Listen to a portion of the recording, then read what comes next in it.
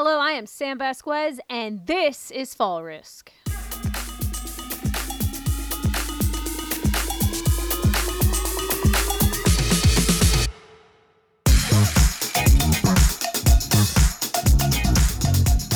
Hello, listeners. We are back with another episode of Fall Risk. I am Sam Vasquez, your host. Today, we got a couple of awesome jumpers on the podcast. First off, we got the one and only Adam Hjelle. Say hi, Adam.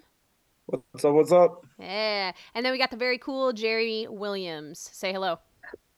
Hello. So, how are you guys doing today? You guys all right? Doing great.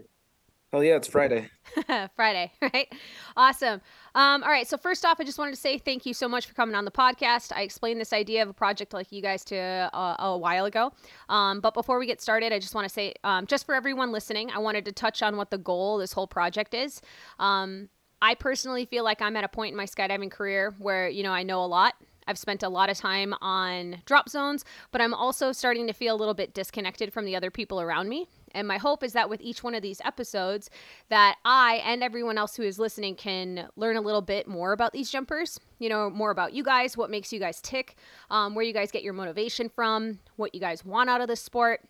And, if we learn a little bit about skydiving along the way, and we can educate ourselves from everyone else's shared experiences, then awesome, right? It's just an extra bonus. Obviously, we're going to talk a lot about skydiving, but we're also going to focus on the individual people as well. And that's why you guys are on here. We're going to learn a little bit more about the small details and information we don't always remember to think about. Sound good? Sounds great. Awesome. Yeah, let's do it. Fantastic. All right, so let's start with Adam. Okay? Yo. Tell me about yourself. Tell me about, what you guys do outside of skydiving, how long you've been jumping for, 2-minute elevator speech. Yeah, so outside of skydiving, keep myself pretty busy with hobbies, but my primary job is I'm an IT manager for 3M. I work on a HR platform managing the integration space. And then like to do a lot of lifting and outside stuff, climbing, mountain biking, etc. Okay, cool. How long have you been jumping for? Let's see, I started in 08 and moved pretty quick into the instructor ranks in 2000 or after I started skydiving. I took a 4 or 5 year break a handful of years ago. So 2 years ago, I just came back to the sport after taking a 4-year hiatus from jumping. I've just shy of 3,000 skydives at this point. But yeah, I started in 2008. I went straight through AFF. The intent was to do AFF, never do any tandems. I sat on the ground for weekend after weekend watching everyone else skydive because of winds and wind restrictions. And I finally caved down and did a Cat A tandem, and then came down from my Cat A tandem, got paged up to manifest. I thought maybe my credit card got declined or some shit. And they said, you want to jump again because the winds are acceptable for AFF students now? And I said, hell yeah. So I got to do my first 2 skydives in the same day, which was awesome. Awesome. Cat A tandem and then a Cat B AFF jump. Cool, that's super cool. So what's your current wing? What are you rocking right now? Yeah, I fly a VK, a hybrid VK90. My loading's about 2.4. In the process of downsizing, probably going to take a 2 canopy jump. Don't anyone judge me. No judgment. We're good. Going to skip the 84 and go to a 79 likely, which will put me at a really good spot when it comes to both, canopy piloting, but also really getting into flocking at this point. Okay. So a 79 is a real good wing when it comes to flying relative to the other high performance canopies when we do the flocking stuff. A lot of range in there. So if I don't do that, I'll do the step through on the 84 for sure, but Cool. Gonna go with the hybrid as well. Awesome. That's fantastic. That's super good to hear. Yeah. Do you have any instructor ratings? Used to. I was tandem and AFF. I have a tandem rating with the USPA, but wasn't able to renew through Vector. Kind of a long story. So I'm tandem rated with the USPA, but I don't have my manufacturer's rating, which keeps me personally from doing tandems. I think I could technically do tandems at this point with just the USPA rating, but kind of blessing in disguise. When I took the break from the sport, I was exceptionally burnt out. I was just doing instructor jumps with a handful of hop and pops here and there. Mm-hmm. doing, 15 skydives every weekend day, hucking drogues and taking students. And I lost a lot of the passion for the sport. So the last 2 years, it's been super fucking cool just to come back and skydive with my friends, free fly my wing, not have to worry about flying tandems. So probably a blessing in disguise that paperwork had its issues this year. Mm-hmm. So yes and no. I have ratings, or I've had ratings. I will likely get my AFF back next year, AFFI back, because I think it's super fun to teach people how to skydive, but I don't know if I really have any interest in hauling meat anymore. Okay. That's right. So For anybody that doesn't know, hauling meat is like code for tandems. It's also referred to as hauling gristle yeah, or slinging drogues, that kind of stuff.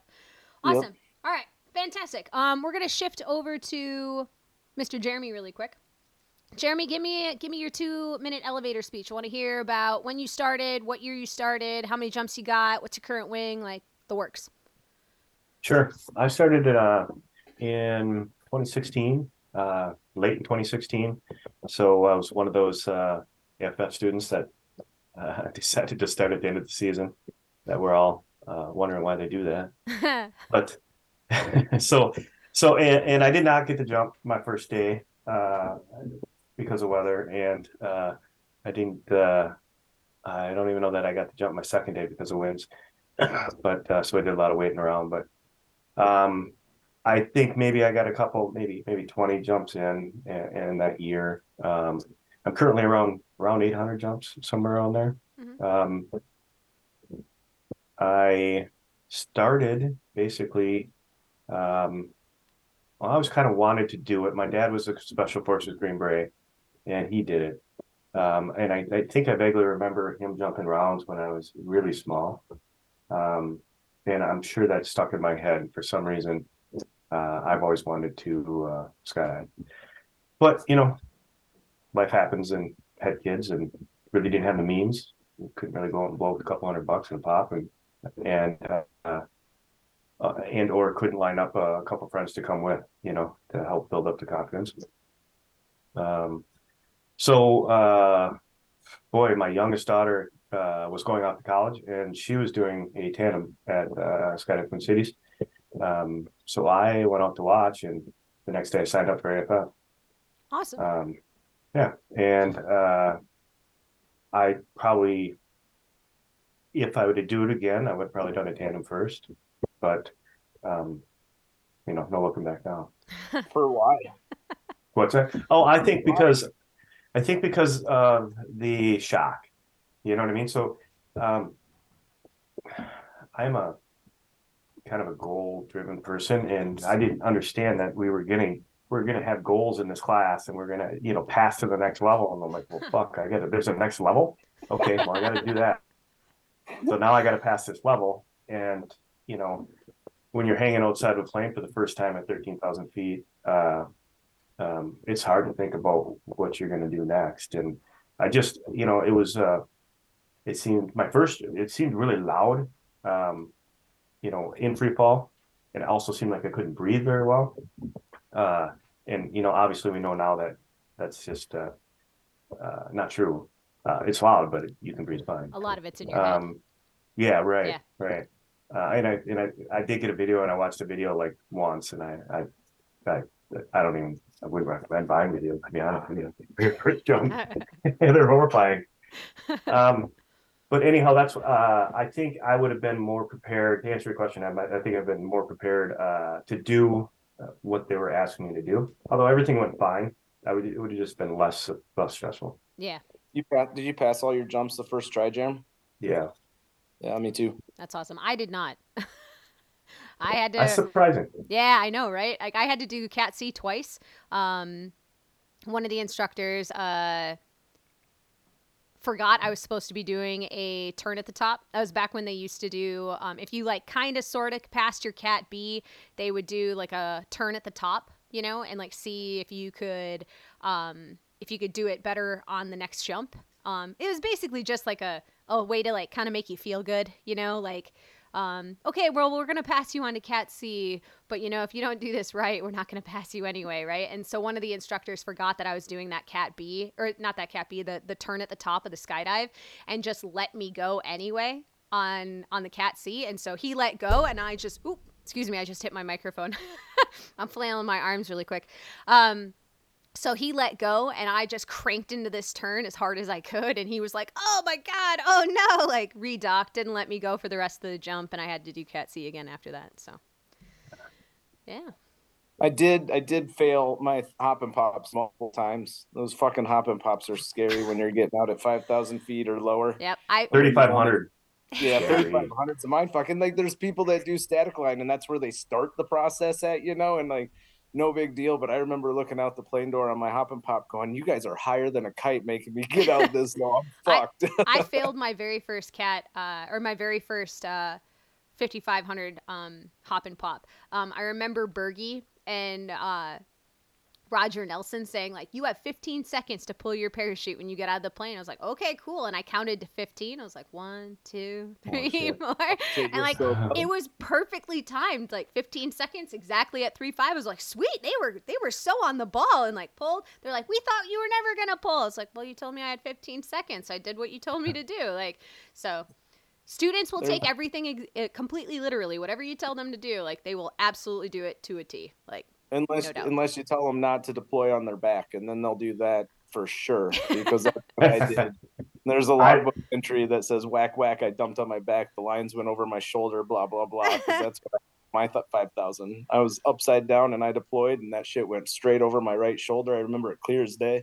I saw the deployment bag and the lines, and I'm like, well, that is probably not ideal. That's awesome. Hey, Yeah. Jeremy, what are you flying as a wing right now? Crossfire 109. Okay. And I heard recently, I think you told me a little while ago, that you were potentially downsizing or changing. Actually, this is my downsize. Oh, this is your downsize. But I'm probably going to order another one just because the lead times are so long. Okay. Get cross braced. What's that? Go cross braced. Yeah, probably.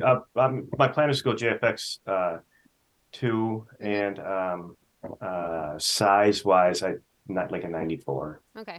That's a great wing. That was one of my wings at one point. Like, fantastic. Like, super awesome. What are you loaded at on your 109, Jerem? I'm just about 2, just a little under 2. Cool. Yeah.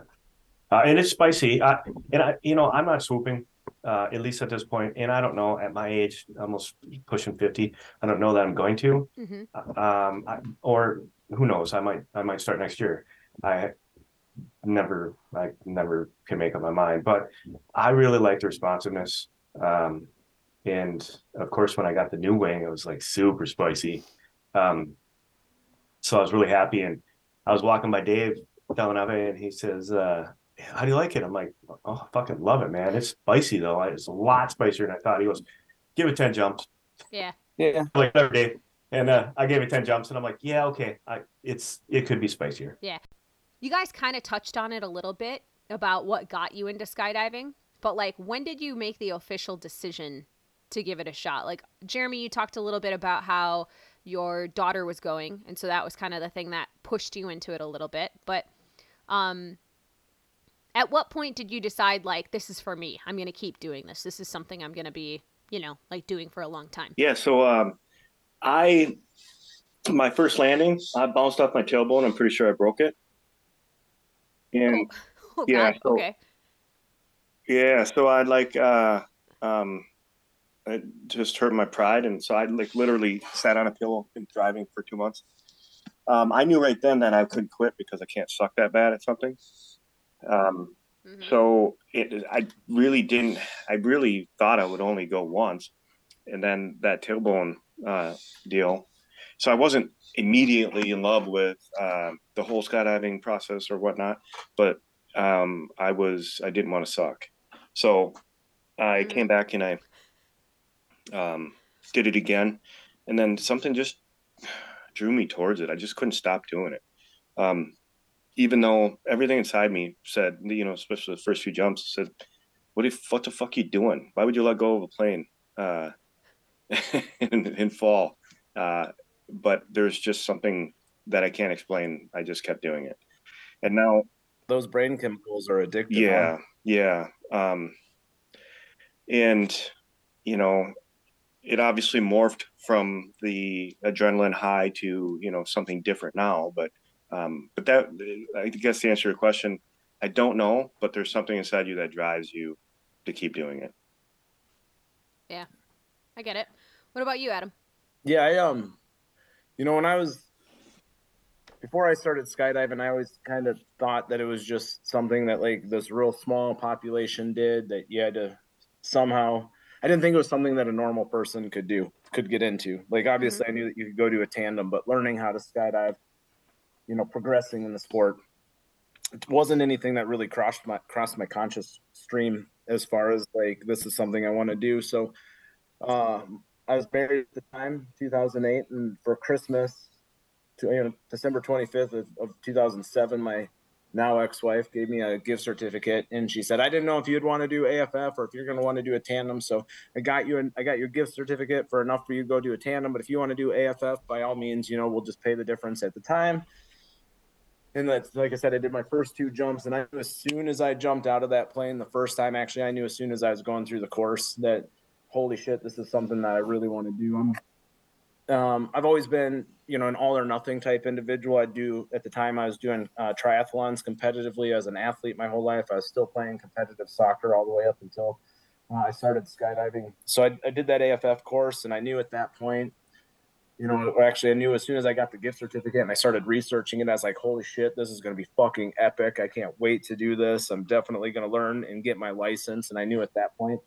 And then I jumped out of the airplane. I remember my first skydive really vividly, minus the first 15 seconds of it. I did a tandem with Carrie McCauley, who's the DZO at Skydive Twin Cities, which is my home DZ, all of our home DZs for that point Yeah. at this point. And I was like, Carrie, I did the course, like thinking I was, well ahead of the average tandem at this point. And he's just laughing his ass off. I mean, like, can we like do a backflip or some shit out of the plane? And he's like, I got you. And I remember we jumped out of the airplane, and I remember seeing ground sky, ground sky, ground sky, and it was chaos and a blur. And then all of a sudden it was stable, and I was in free fall, and I was holy fucking shit. And we landed. And like I said, I did that first AF or my second jump as an AFF right away. And from that point forward, it was all the brain chemicals. I was 100% in at that point. Knew it was something that I was definitely going to pursue. And the brain chemicals wear off pretty fast. The adrenaline goes away pretty fast, and you have to Mm-hmm. find something else in the sport that keeps you going. And for me, a lot like Jeremy, I'm a competitive individual. I don't like to suck at something. I like things that I'm good at. And I was naturally good at belly flying, so like I Yeah. progressed through belly flying and into four-way real fast. So it was pretty early on, if not immediately, that I was like, this is something I'm going to pursue in a real hard way. Nice. And I got real oriented towards becoming an instructor and sharing it with people. Yeah, I get it. Led to kind of to my break, Yeah. But it was real quick that I was like, this is 100% something that I'm going to do, and I'm going to do it at a level that not everyone can do. Like, I Okay. want to be real good at skydiving. That's cool. Real good at skydiving. So that's Awesome. how it kind of started for me. So, do you guys remember your very first skydive? Absolutely. Yep. Yeah. Do you remember the whole thing super clearly, or is it more of like fragments? Everything but the exit. Like the first probably 10 seconds of free fall's a blur. And then from there on, it comes real crystal clear in my brain. Part of me wonders, Okay. though, if I haven't reconstructed that memory, having Yeah. gone on as many skydives as I have, that I just know what it was Mm-hmm. versus remembering the actual first skydive. Yeah. What about you, Jeremy? Do you remember? Yeah, I would marginally. You know what I mean? I remember about as much as I remember anything else. I don't think it's hyper clear or it's any different than anything else for me. I mean, there's definitely a memory that stood out, and the memory was, what kind of fucking person would let go of this plane? That was running yeah. through your brain as you were getting.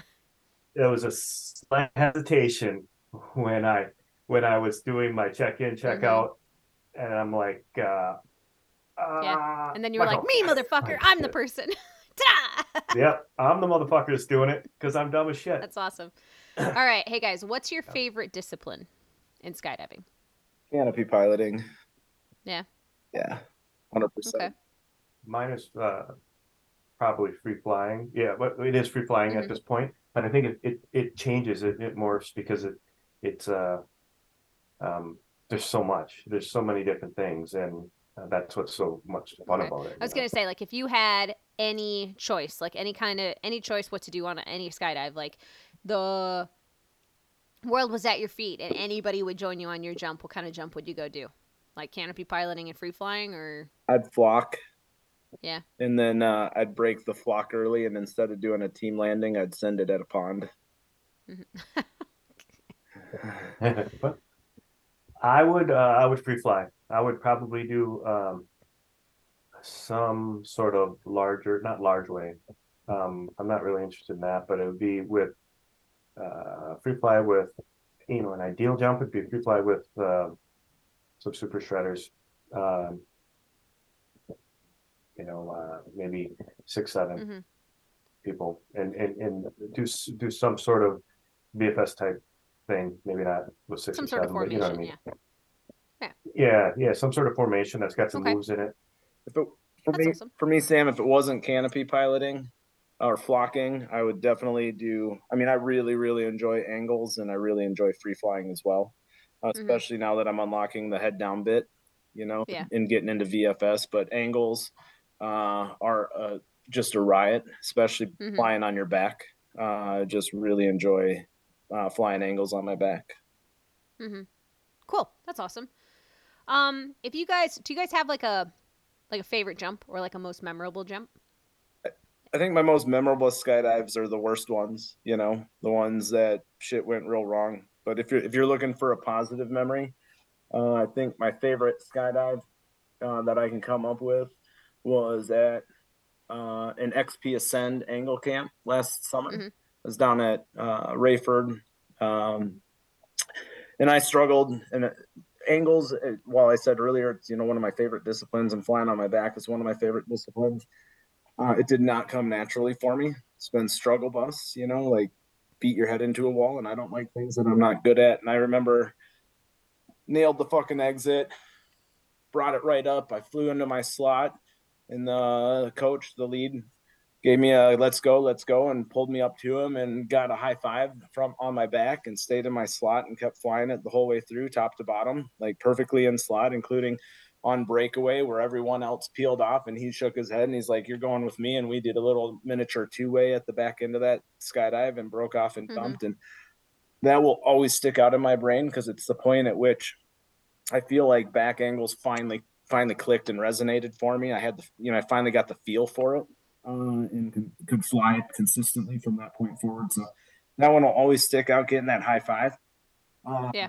on my back was like, fuck yeah, like it's finally happening in this discipline for me. That's super cool. That's awesome. What about Jeremy? It's so hard to pick. It's so hard to pick one. In fact, I'm like 10-second Tommy. I literally, Yeah. I jump. I'm like, yeah, that was freaking great, and then forget about that jump. I record, I have videos, and I try to fill up my logbook from the videos, and I'm like, God, I don't even remember that jump. I mean, it was just like Mm-hmm. yesterday. But I would say probably a head down jump with Mikey Silva and Cole from Portland and Cool Lissy. Cole fair. Fair. Yeah, and Yeah. somebody else was on a jump with us too, and I can't remember. But I like fucking nailed my slot. I just got there, and I dove out, which was kind of one of my first diving out of the plane and getting into my slot and grabbing around. So Mm-hmm. that felt really good, and the, just because I fucking nailed it, and Mm-hmm. I probably couldn't do that. At the time, I probably couldn't have done that. I would maybe 50% of the time, and I just got it. So That's yeah, awesome. it was fun. It was. I'm pretty sure I made Cole think I was a better flyer than I really am. That's awesome. Cole's fantastic. For anybody that doesn't know Cole Fair, if he is in town, sometimes he's in town to help out with training at the tunnel at iFly Minneapolis. But if he's in town and you have the ability to go and train with him or get coaching with him, like you absolutely should. Cole Fair, Oh, for anybody that wants to know, it's Cole Fehr, Cole Fair. He's fantastic. Yeah. He's a bomb tunnel coach. I've learned more from him in 3 sessions than I've learned Yeah. with hours of other coaches. He just has a way. Yeah, he's also one of the members of Pranavayu too, as well. If anybody knows that team, he is I think their 4th guy. I think I'm not sure. Don't quote me on that, but he is he's in that I think they're world champions, like world champion level dynamic team, 4-way dynamic team in the tunnels. Like, so he knows his shit. Like, he knows exact, like, you're gonna learn a ton from him. So absolutely take him up on any kind of offer or any kind of opportunity that presents itself if he's in town. I think or if you're ever in Portland. I think DSP's on that team as well, right, Sam? I don't know. We was. didn't talk. He might have been at some point. That's I wouldn't quote me on that one. I'd have to look it up. No, but he's also an instructor at the Portland Tunnel. That Portland Tunnel is stacked with talent. So if you get the chance to go out there and work, if you ever get the chance to work there, like, absolutely take the opportunity. Like, but they are DSP and Cole Fair fucking killer coaches when it comes to dynamic lines. Super nice guys too. Super nice guys. Oh yeah, way awesome. DSP came out for because he was also out here for help at the tunnel. Yep. You know, at I Fly Minneapolis this last summer, and he came and hung out with us at the drop zone all over the 4th of July. Yep. Dude is so nice, super cool. I had some of the funnest jumps I think I've ever had, like, in a long time with him, and it's just a bunch of, like, movement and combining different disciplines together. It's basically just like MFS on steroids, and it was far and away the funnest jumps I think I've ever done in my entire career. Super cool. Yeah, easiest person to build a friendship with too. Just a fucking cool dude with DSP. If you're listening, heart. We love you. Love you, we big love time. Paul. Love you, long time. We love you, DSP. All right, so moving on. You guys talked about what your favorite skydives were. What if you guys are okay with talking about it, because I know sometimes it's embarrassing and we don't want to be judged, and I know that when I think about my scariest skydives or the ones that I'm the most overwhelmed by, I always have a little tiny moment of where I'm like, I don't want to talk about it because I don't want people to look down on me for making that mistake, you know. But if you have what's your scary? I mean, that's like kind of one of those questions that a lot of woofos ask all the time, you know, like, what's your scariest skydive? Like, what, you know, like, what's your scariest jump? Like, whatever happened to you, you know, you're like, tell me about it.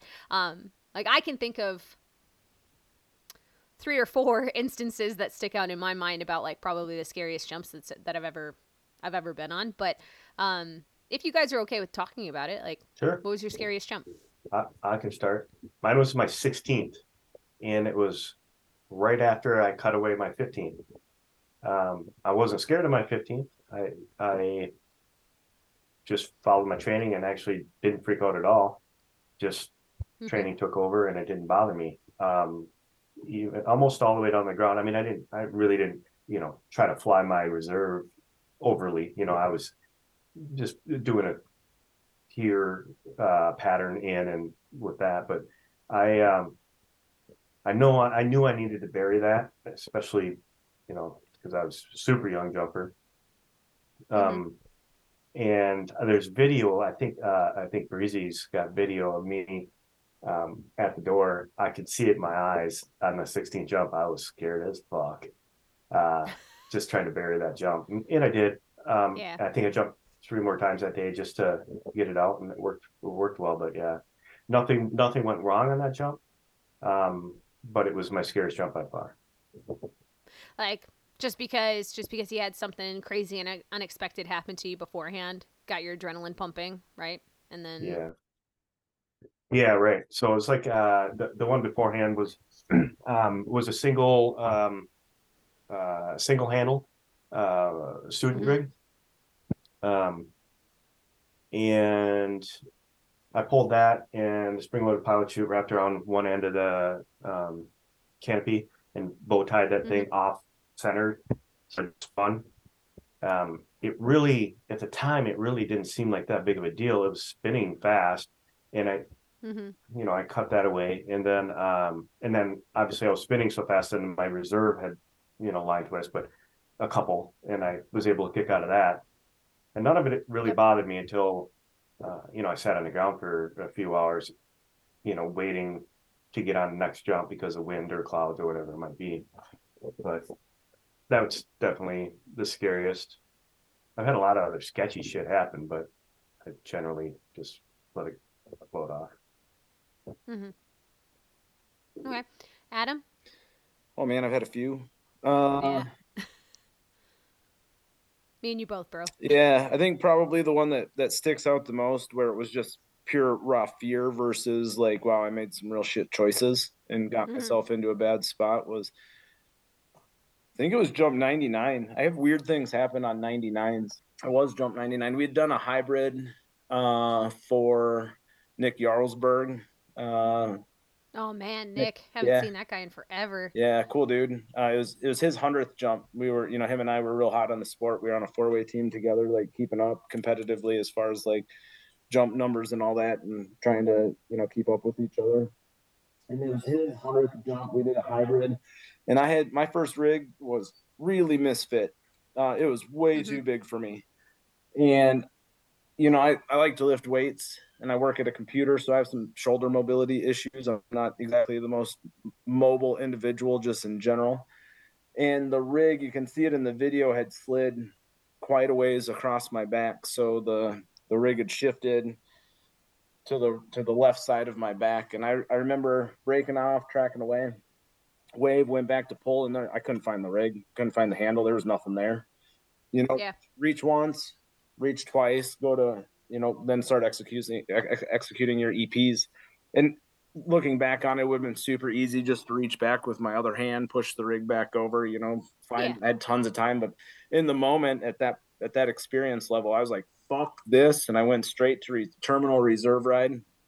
Mm-hmm. Didn't cut away. I remember thinking real clearly that I don't have anything out, so I don't need to cut away, and went straight to my reserve handle. Pros and cons to both those. But that Mm-hmm. decision, you talk to your instructors about that if you want to get into the details on the pros and cons of each of that. I'll stick by my decision on that one 100% of the time of going straight to reserve. But that one freaked me out pretty hard because not being able to find your pilot chute, your hacky or your pud or whatever you have floating back there, really Yeah. freaked me out. Jump 499, I broke my back in two places, like I mentioned, on a swoop. And so jump 500, coming back, I came back after 7 weeks and 6 days. The doctors told me I needed to wait 8 weeks, and fuck that, I wasn't going to wait a day longer. Uh, the weather looked like shit the following Sunday, so I was like, well, it's Saturday of the day if I'm going to jump. And I felt solid, and we did a speed star out of a shorty caravan. So there must have been, At West Side, right? yeah, West Side. There must have Ew. been like 10 of us on it, because I think there's a tandem on the plane as well. And I was going to be the last one out because it was my 500th jump. And I remember running up to the door, and I hit that door, and I paused for a solid breath. Like, Yeah. I don't know if I can do this. And then I threw myself out. That one was real scary. I've Yeah. had a few of them here and there. Had a tandem early in my tandem career when I threw a couple drogues off the side of my foot, one or two here and there, dumping, being head low. But I had one where it got gnarly and I got scared and I wanted a drogue out above me. And I thought I timed it as I was coming through properly. And I was significantly head low, and bridles on a drogue are Kevlar. Mm-hmm. And I threw that thing, and the bridle went around my ankle and then burnt all the way across Yeah. my foot and went through my free fly pants, through my sock, and shredded my Was ankle. was that at Skydive Twin Cities? Yeah. Yeah. I remember that. I remember that. I Yeah. remember coming down and seeing the mark and being like, "Holy shit!" That was my first year as a tandem instructor too. Yeah. And I remember seeing it and be like, "Oh my god." Yeah. And I sat down Holy after shit. that and had a real big come to Jesus. Like, if I'm not gonna have the mental wherewithal to throw when I'm in a suitable position to dump the drogue, then I have Mm-hmm. no business being a TI. So it was a Yeah. huge lesson for me and exceptionally scary, because drogue entanglements, for anyone that doesn't know, that doesn't do tandems, drogue entanglements are one of the scarier EPs, in my opinion. I would say they are the scariest. I would say that they are the most dangerous too as well. Yeah. Like So yeah. to be that close to having a drogue bridle wrapped around your foot, and then having to go through the extended EPs where you're Yeah. clearing 3 rings and such, and Mm-hmm. disconnecting an RSL while you're in free, tandem Yep. free fall without a drogue above you to keep you stable. So trying to keep a passenger stable while you have an entanglement and have to release an RSL and then go through the extended EPs. I just know, that was, Yeah. now that I'm talking through it, that was probably my scariest moment in free fall. Yeah.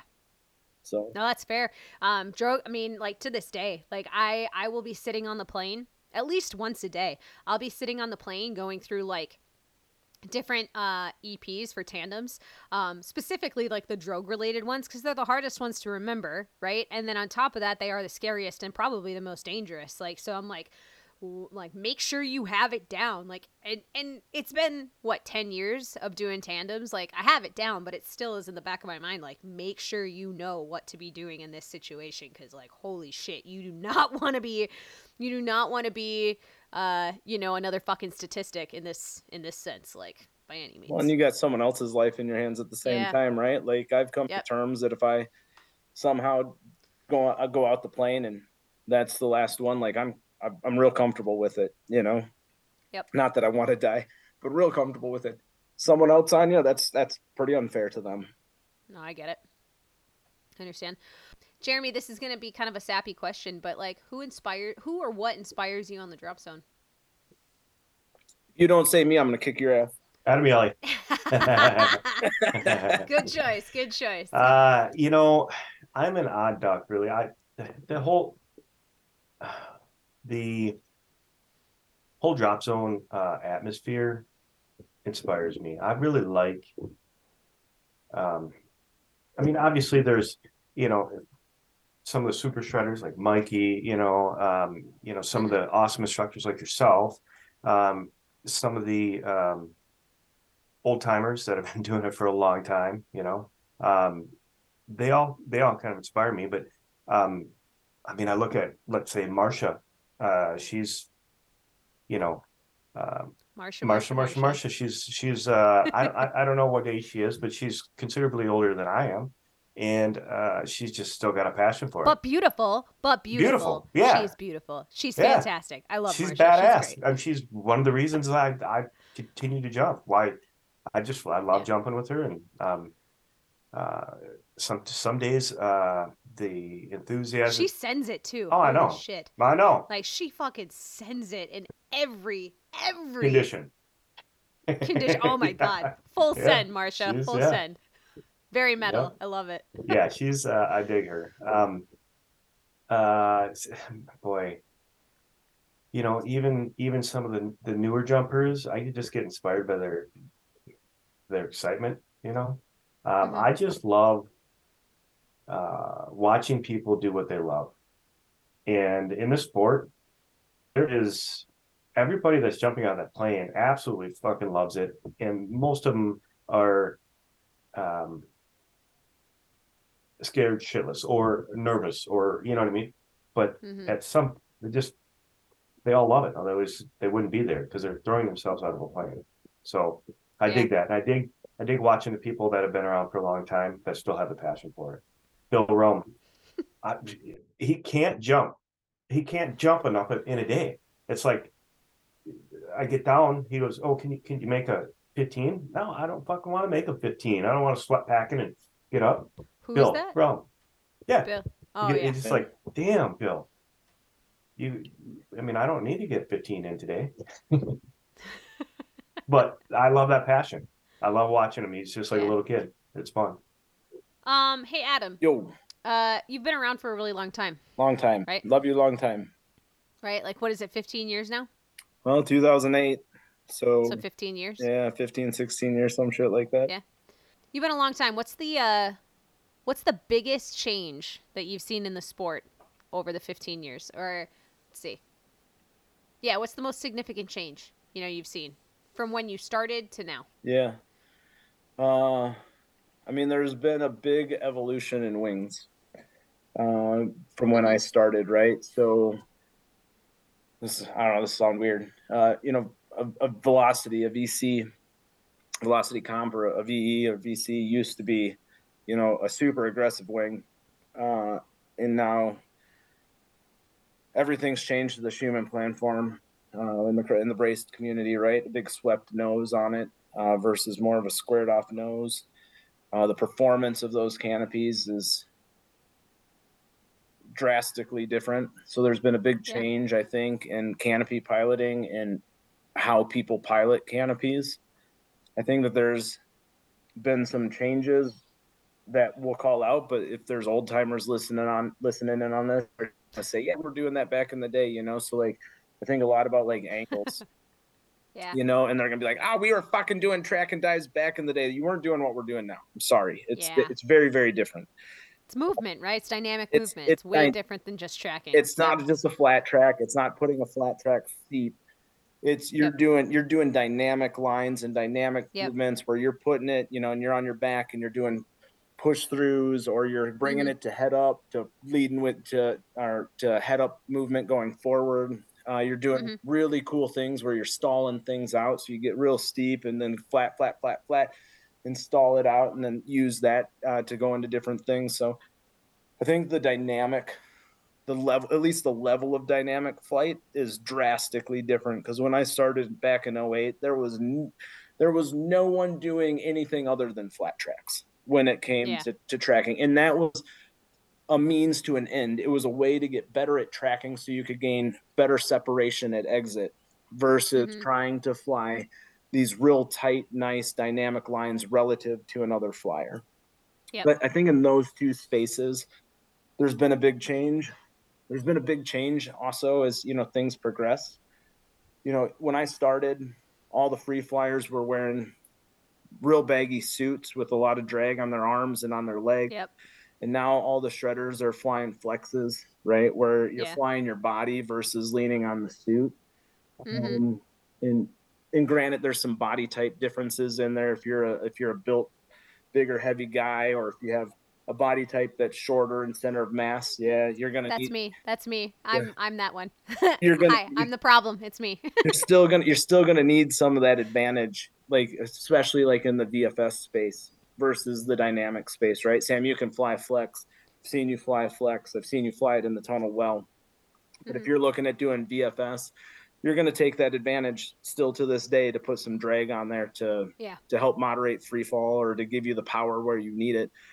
But when it comes to the technology of the wing, the dynamic level of flight that's out there, and the things that are happening in that dynamic space, really fucking cool, really intriguing and fun in that.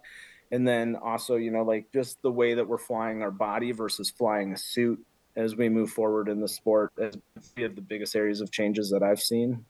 I mean, that's probably pretty accurate. When I was thinking about that same topic, I was thinking more along the lines of like, you know, specific. I guess no. I mean, I guess I'm not a big, you know, swooper. Like I don't really. A 90-degree turn is enough for me. I don't really have any plans to go farther than that. So like when I think about disciplines, canopy piloting really isn't at the forefront of my mind. So I was expecting more of an answer of like along the lines of like angle or free flying or like the attitude towards those things. But you're probably right. Like that is probably the most significant change in skydiving is the technology that we're using, like particularly in the canopies, not even just in main canopies, but also in reserve canopies. I mean, like with the advent of the Optimum, you know, and now like some of these other, I hesitate to say knockoffs, but like these other manufacturers' versions of the Optimum, you know, like with the advent of that kind of stuff. I mean, you can hook an Optimum if you wanted to, you know, you could, you know, it's so the technology is quite different, like considerably different. So yeah, like that. Even in reserve that made me deployment. think about it for sure. Even in reserve deployment, right? Like RSLs have been around for a while, but now everything is a skyhook or a MARD. And the argument, you have your debate about under a heavily loaded braced canopy if that's a good decision or not. Statistics will say that it's advantageous to have an RSL or a skyhook hooked up to you. I will unhook mine only when I'm flocking because you definitely don't want to have an RSL hooked up when you're flocking, especially with a loaded canopy. Like you will cut through someone real fast and you don't want to be dumping a reserve immediately out. You want some separation in that, right? Same as if you're doing crew, you're not flying an RSL. But when it comes to reserve deployments, there's been some pretty significant technology advances. But I think overall, the place that it's moved the most is the technology and the engineering of the wings that we're flying today. And that isn't just braced canopies either, right? You look at the Crossfire 3 or some of the Spain Crossfires, those are He now just on a burped, by the Schumann way. fan That was kit. what that was. He burped real good. I It was did. Yeah, fantastic. I'm drinking loon juice. Everyone, I'm gonna put a shout out Very- to Loon Juice. Get my drink on with some cider today. Sponsor me, Loon Juice. Sponsor me. I will fly a Loon Juice BK if you pay for it. I'm just saying. Put it right across my chest on my on my new suit. Yeah. Okay? We're getting a 4-way VFS team going. If you guys want Loon Juice. We're the Loon Juices. we'll call ourselves We're the Loons. We're the Loons. the Oh Loon God. Juicers. Oh God, the Loons are here. Oh God, let's not name us that, okay? If they paid That's for gonna all our be our- tunnel time, you'd do it, Jeremy. That's gonna be our 4-way. Yeah. Oh, Oh, yeah, my you God. call Yes, whatever you you want would. if you're Don't paying. even. Don't Yeah. call me whatever you want at that point, right? Yeah, you call me late for lunch at that point. Fuck. I think we That's could awesome. probably negotiate a somewhat cooler name.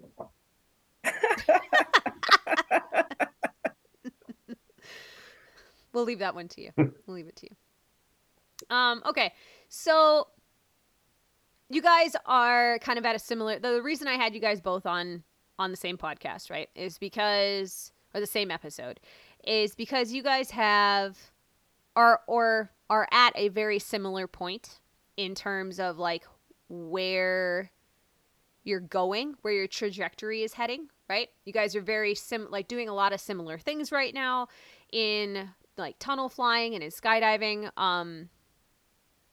So I kind of wanted to get your take on the same topic, right? I want to get your guys' take on how to approach being coached in skydiving.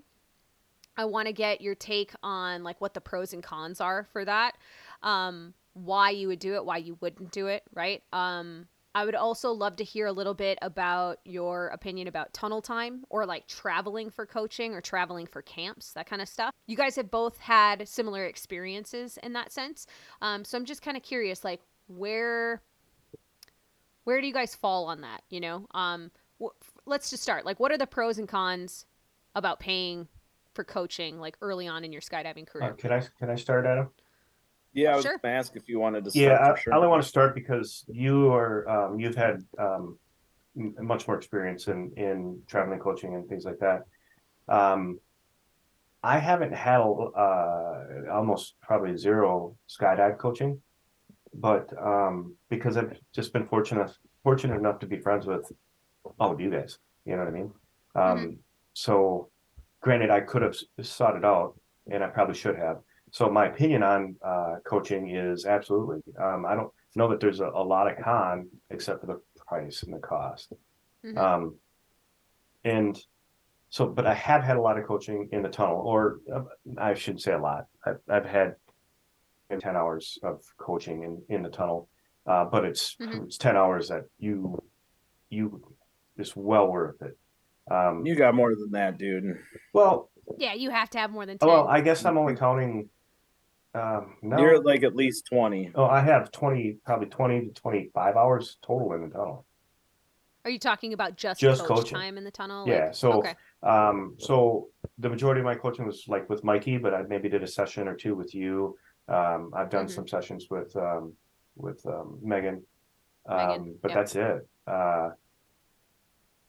But it's very valuable. You just can't do you can't get the amount of feedback and as fast as if you're doing it in the sky. If you're doing it in the sky, it's so much harder. So I really firmly believe in tunnel coaching if you can afford it. I also believe that, you know, if you can't afford it and you're still there just to have fun, shit, go send it. You know what I mean? Do the best you can with what you can do. Because I was a skydiver and I went to the tunnel and I said, Mikey, the only reason I was at the drop zone and I'm like trying to work on head up forward progress. And I'm like, Mikey, how can you I just want to get to fucking Marcia and make her smile. I just want to get to somebody and make them smile. I'm sick of being static, falling straight down. And yeah, that's where the tunnel comes in.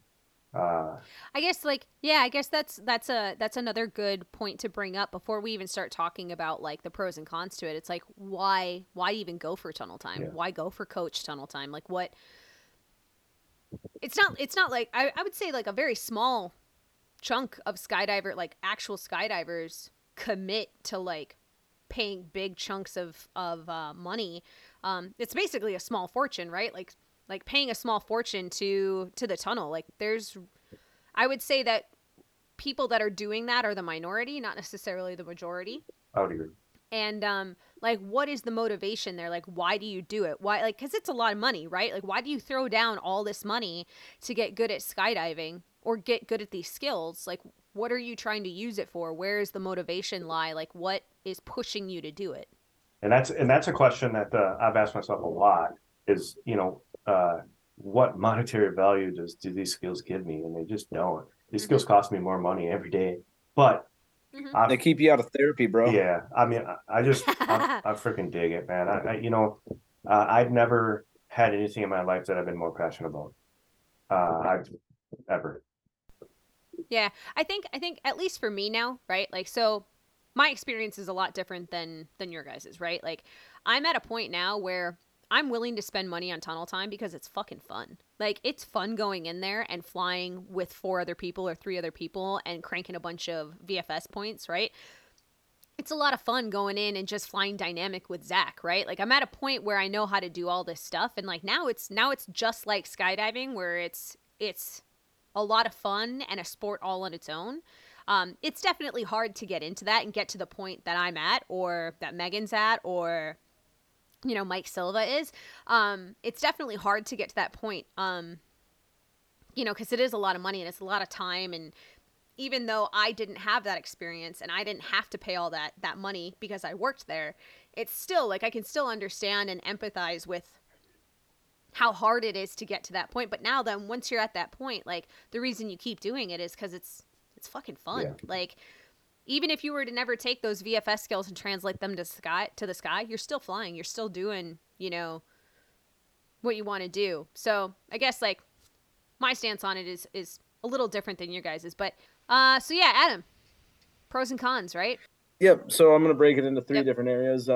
Kind of sky coaching or camp, canopy coaching, which is distinctly different, even though it's still in the air, and then tunnel. So for me, before I took my little break from the sport, I was an instructor and was not progressing in the sport. I didn't have the money to progress in the sport the way that I wanted to. I was working as an instructor as a second job to supplement income. I wouldn't have been able to continue skydiving or afford it had I not been throwing drugs and doing AFF. So it was a way for me to stay in the sport. But as a result, I watched all my friends getting super awesome at all these different disciplines, angles or free flying, and doing all these things that I desperately wanted to do, but I wasn't capable of doing just because I didn't have the time or the money to invest into it, whether it was in the sky or whether it was in the tunnel.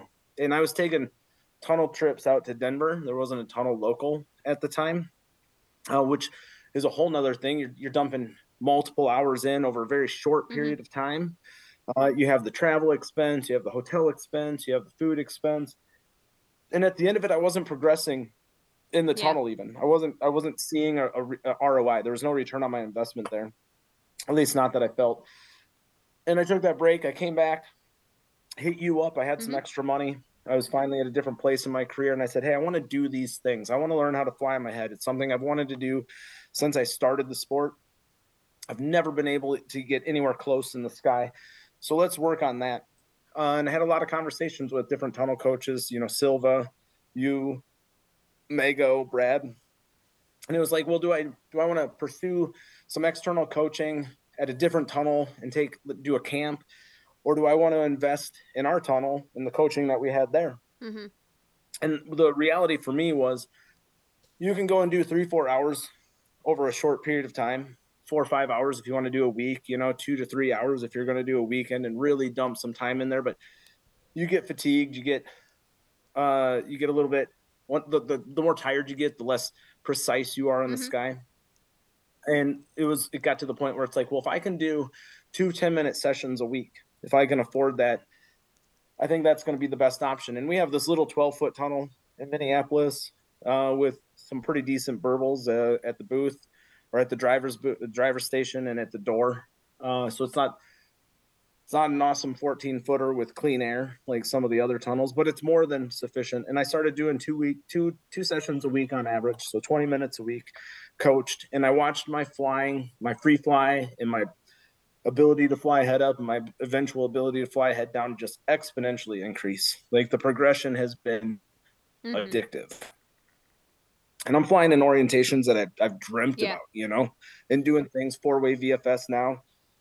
So, you know, tunnel coaching, if you have the money to invest in it, is the quickest and best way to progress both in free fall in dynamic flying. So vertical or dynamic flying, in my opinion. You can go spend 200, 300, 400 jumps learning and with no beta. You don't have instant coaching. You don't know if you're moving left to right. You don't know if your fall rate's changing. But when you're in the tunnel, you have that frame of reference where you know if you're getting floaty or you're sinking out. You know if you're drifting to the right. Because you have the walls. And you have a coach in there telling you exactly, you know, work on this. Get your head back. You know, get your head back more. Arms out more. Whatever beta you need. So you don't get that in free fall. And then secondly, in free fall, you have, you know, talk vertical, you got 45 seconds max. You have 10 seconds of that's sub-terminal, 5 to 10 seconds, depending on what you want to talk, 5 to 10 seconds where it's sub-terminal.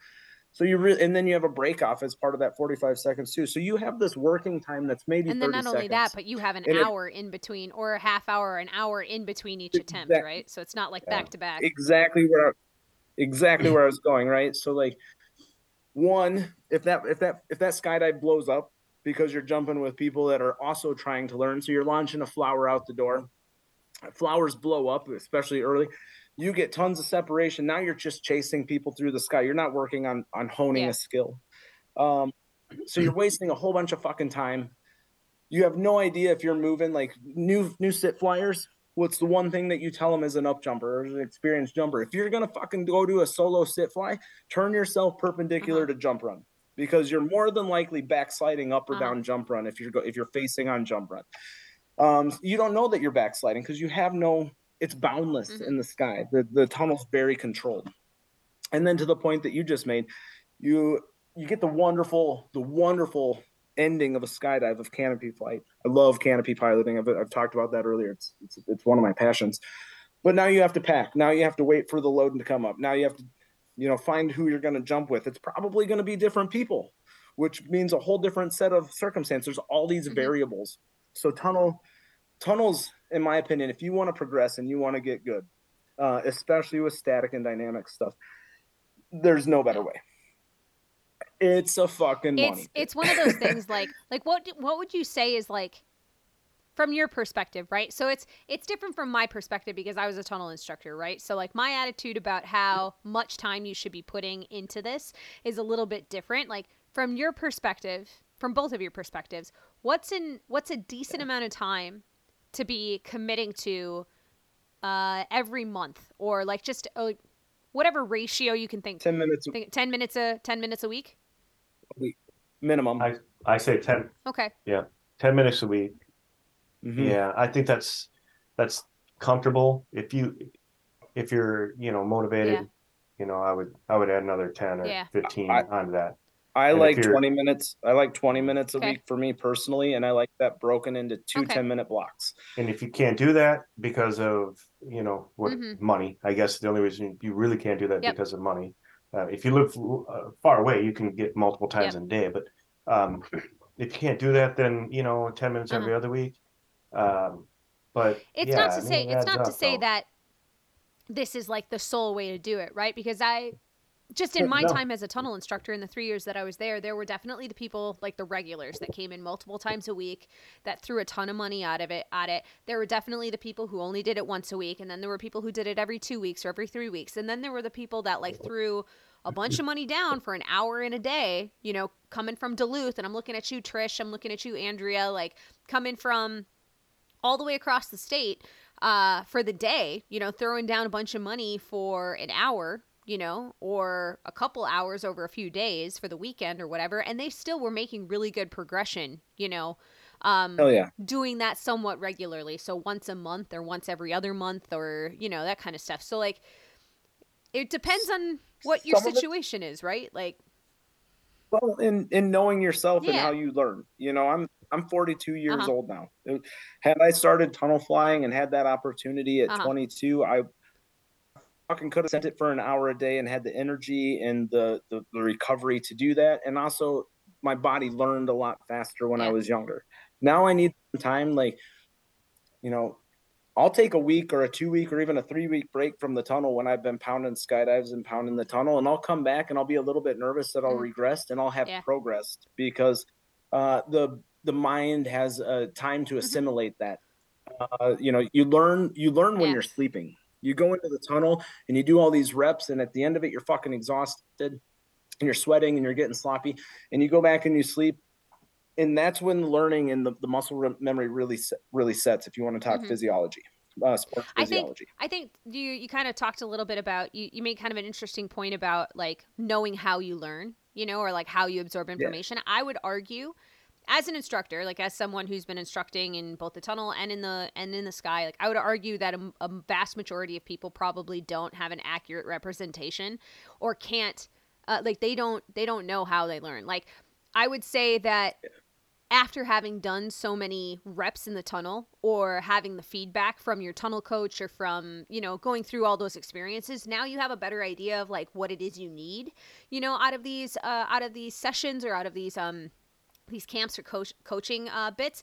But like, to begin with, you probably don't really know what you need, right? Like you probably don't have any clue of like what's going to happen, or what your predictable like traits are going to be, like when you get tired, how often you get tired, you know. So it's, I would say, a little bit, What yeah, like habits you're going to to begin regress to begin with, into? it's a little bit of an experimentation. Like, um, you definitely want to be absorbing as much information as you can, like really being super self-aware of like, what's my body doing, what, you know, like how tired do I get, at what point do I get tired in this session, or like to get the maximum out of, you know, your money's worth, like, right, getting your money's worth, so you're not throwing a ton of money at something but not really gaining anything from it because you're so tired, or you're so exhausted, or whatever. Like, it's definitely experimentation to begin with.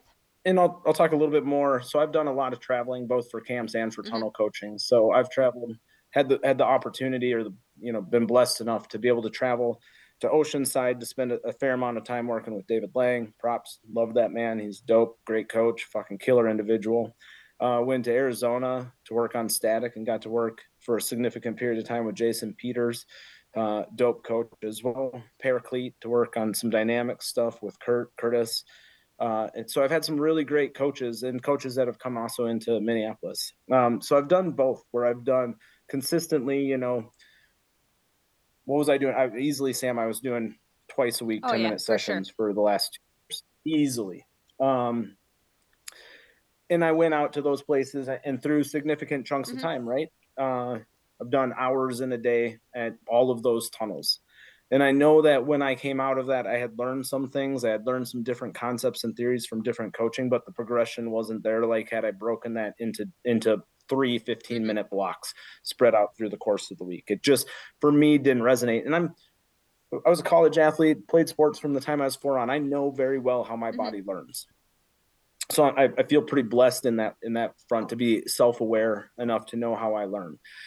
So for me, what works best for me may not work what best for Jeremy, may not work best for skydiver, whoever Skydiver over there, Joe. right? Yeah, skydiver Joe. But a 10-minute session twice a week tends to be my golden honey hole. It was what Mike Silva pushed for when I was getting back into the sport. He's like, if you can afford 2 10-minute sessions, coach, that's going to be your best Yeah. opportunity to learn. And it's proven true for me, right? Like, you're going to accomplish what you want significantly faster than traveling to a Detroit or a Utah and dumping 2 3 hours over the course of a weekend and then not Yeah. flying for a And couple then not months. only that, but spending You're all that extra money that you could have been spending on tunnel time, but like on airfare, and on a rental car, and on correct. food, and all that, you know, like a hotel. Yeah. Your Yep. Airbnb. Yep. So the price tag might look really beneficial. Oh my God, it's only Mm-hmm. 750 an hour to go out to Utah, but you have a $400 fucking Yeah. plane ticket. You have an Airbnb. You have a rental car.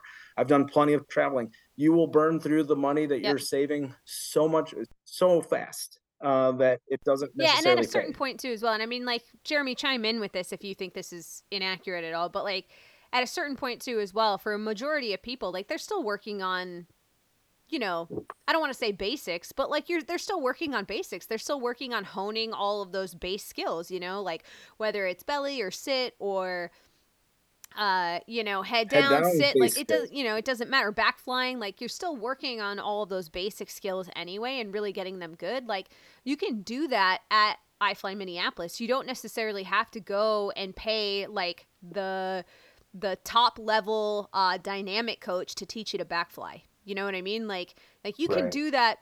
Yeah, I would definitely. Right. I would definitely, if for me, if you're working on backflying or working on Yeah. sit flying, or even just head Mm-hmm. down transitions, things like that. Um, well, maybe head down transitions you could get, Mm-hmm. you could go to Utah and nail those too. But those type of things, I mean, why not stay home and do it here? We have the Yeah. expertise here I and mean, do it here. Utah You operates on a know, completely different level, though. Like they are a franchise tunnel. They are able to do things that yeah, like a corporate iFly yeah, tunnel is not And they able to push. do. You know? Yeah. And they push. And there are some great fucking coaches at Mm-hmm. that tunnel, yeah. that are really Yep. good at static and getting people stable and static on Mm-hmm. their head, like in a very quick progression. Props to them. And I really can't speak to it because I haven't gone to Utah. I haven't gone to any other tunnels. I've only flown in Minneapolis. But what I'm gathering from people I've talked to is if you're a skydiver and you want to take kind of the fast track, where you're not really worried about in-face carving or Yeah. out-face carving, tunnel type of stuff, you can go to Utah and you can get a lot Mm-hmm. done pretty fast. Just in terms of like affordability, like if you wanted to get like from point A to point B the absolute fastest, like Utah's definitely a place to go for sure. In terms of affordability and in terms of like managing your money appropriately, if you don't have a ton of money to spend on this but you want to get good really fast, like Yeah, go to your backyard, you know, like go to Megan, go to Paul, yeah. like go to the people at that tunnel. Paul Schaefer for anybody if you guys are listening. Megan Lunston or Megan What up, Eggestall Paul? and Paul Schaefer. Sorry, she's married now, so it's Eggestall. But go to those people Yeah. because like they're gonna be the most affordable, easiest options to go to. You know, like you don't have to pay all that extra It's, money. it's Go ahead, making sorry. a it's making a big assumption that you have a tunnel in your Yeah, backyard no, like that's we true. do. Now, if you live in Yeah, Fargo, like Andrea Joy, right? You're gonna have travel yep, expense and commute expense. You're not gonna be able to do twice a week, more than likely, because that's a fucking 4 hour, 5 hour drive to get into town.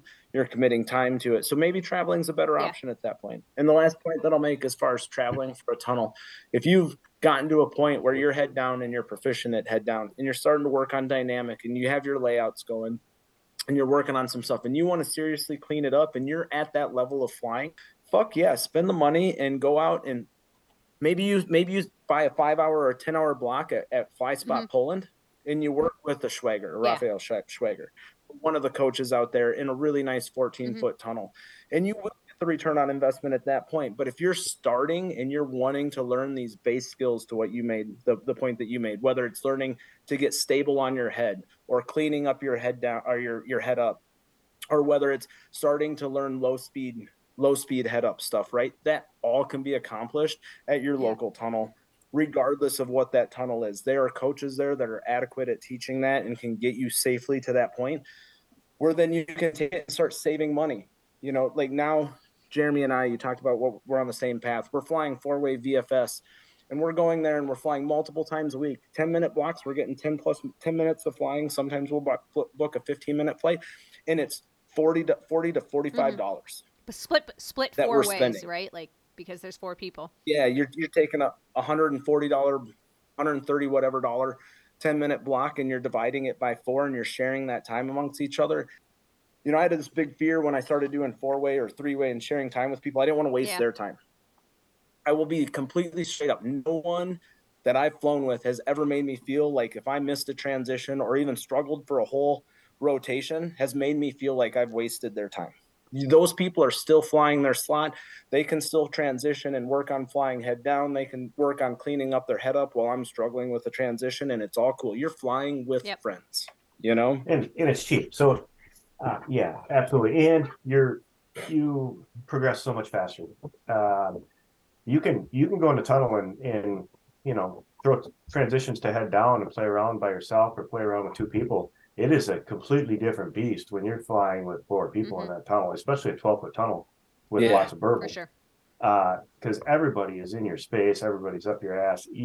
It Rubbin's is racing, bro. yeah. Rubbin's racing. It teaches you how to fly through anything, and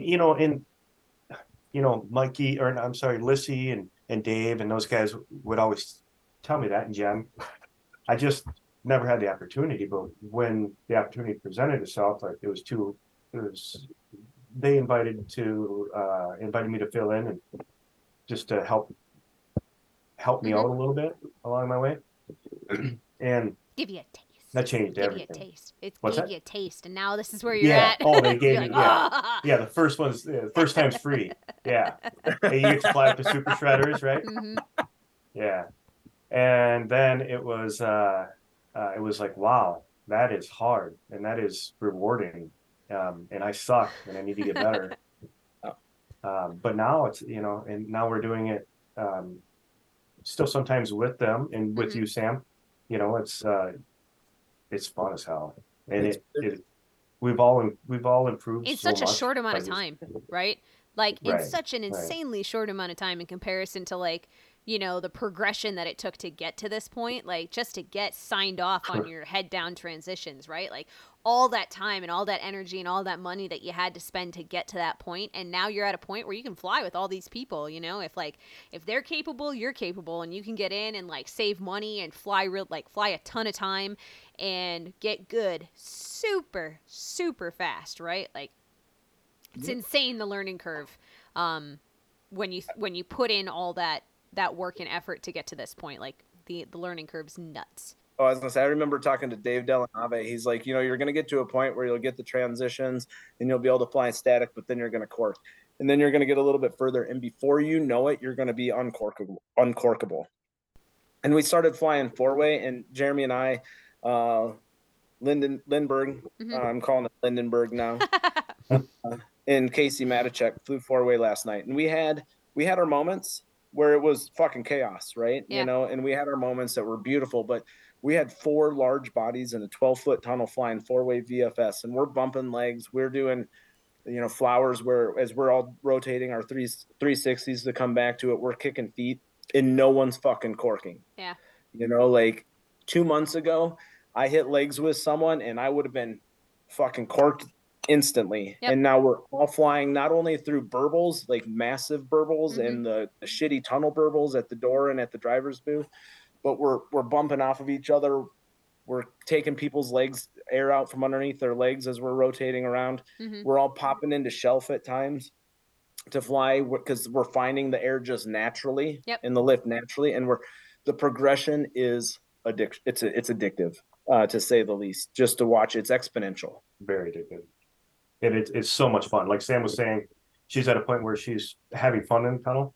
Yeah. This is the first time that I'm still progressing, but yet I'm having fun, and it's freaking cheap. You know what I mean? You get to fly 4 times for the price of one. Right. Right.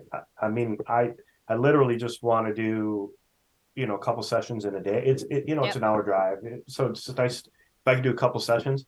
You get smoked, but it's cheap and it's fun and it's therapy. It's great therapy, yeah. But it's great for your progression. I don't think there's anything that I've done that's been better for my progression. And Dave was always telling me that, and I get it, but I didn't have the means. I didn't have the people to do it with. Now we're kind of building this VFS through a bunch of us, so it's nice. Yeah. So traveling for coaching in the sky. And primarily, I've done a lot of camps when it comes to both canopy coaching and seeking out canopy coaching, both in swooping as well as flocking at this point, and then angle camps. And I want to talk just real briefly about that. A lot of the drop zones that are around the country we have a turbine. We have a Grand Caravan with a converted engine, so we can get to altitude real fast. We have a pretty decently large fun jumper community, but we're still small fry. Yeah. And there's a lot of very smaller drop zones out there. If you want to safely progress in angles, I cannot advocate enough for going out and seeking quality angle coaching. Or even for that matter, like canopy coaching too as well, right? Like canopy coaching, angle, like. Yep, I'm gonna get to that as well.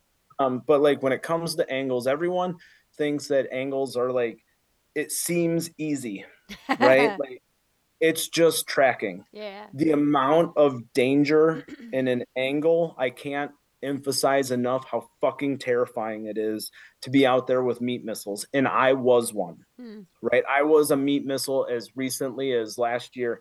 I was on a skydive at a camp. It was Horizon camp, and I was in the intermediate group. And I was chasing the group. I was a little bit behind. I was the last person out of the plane. I was trying to catch up to the group. I missed the key on the turn, and that group came at me at fucking Mach 1,000, and I matrixed the shit out of it. And we talked about Paul Schaefer earlier. He came at me, and I literally barrel rolled under him and out the other side of the formation. And had we made contact, I would have been fucked up, and I would have fucked up one of my great friends. That will happen so fast if you're out there, even just flying with your friends. And it might not happen every jump. It's not going to happen every jump. 99 out of 100 times it's fine. But until you start to get proficient in proper coaching, you are a goddamn liability in the sky. Yep. In angles. You're moving at 180 plus miles an hour, doing dynamic lines. It's a dynamic flight plan. If you can't safely fly head down, like you can't safely do a goddamn angle. Yep. And even if you can fly safely head down, that doesn't mean you can safely do an angle. And I don't want to sound like an old, a crusty old timer.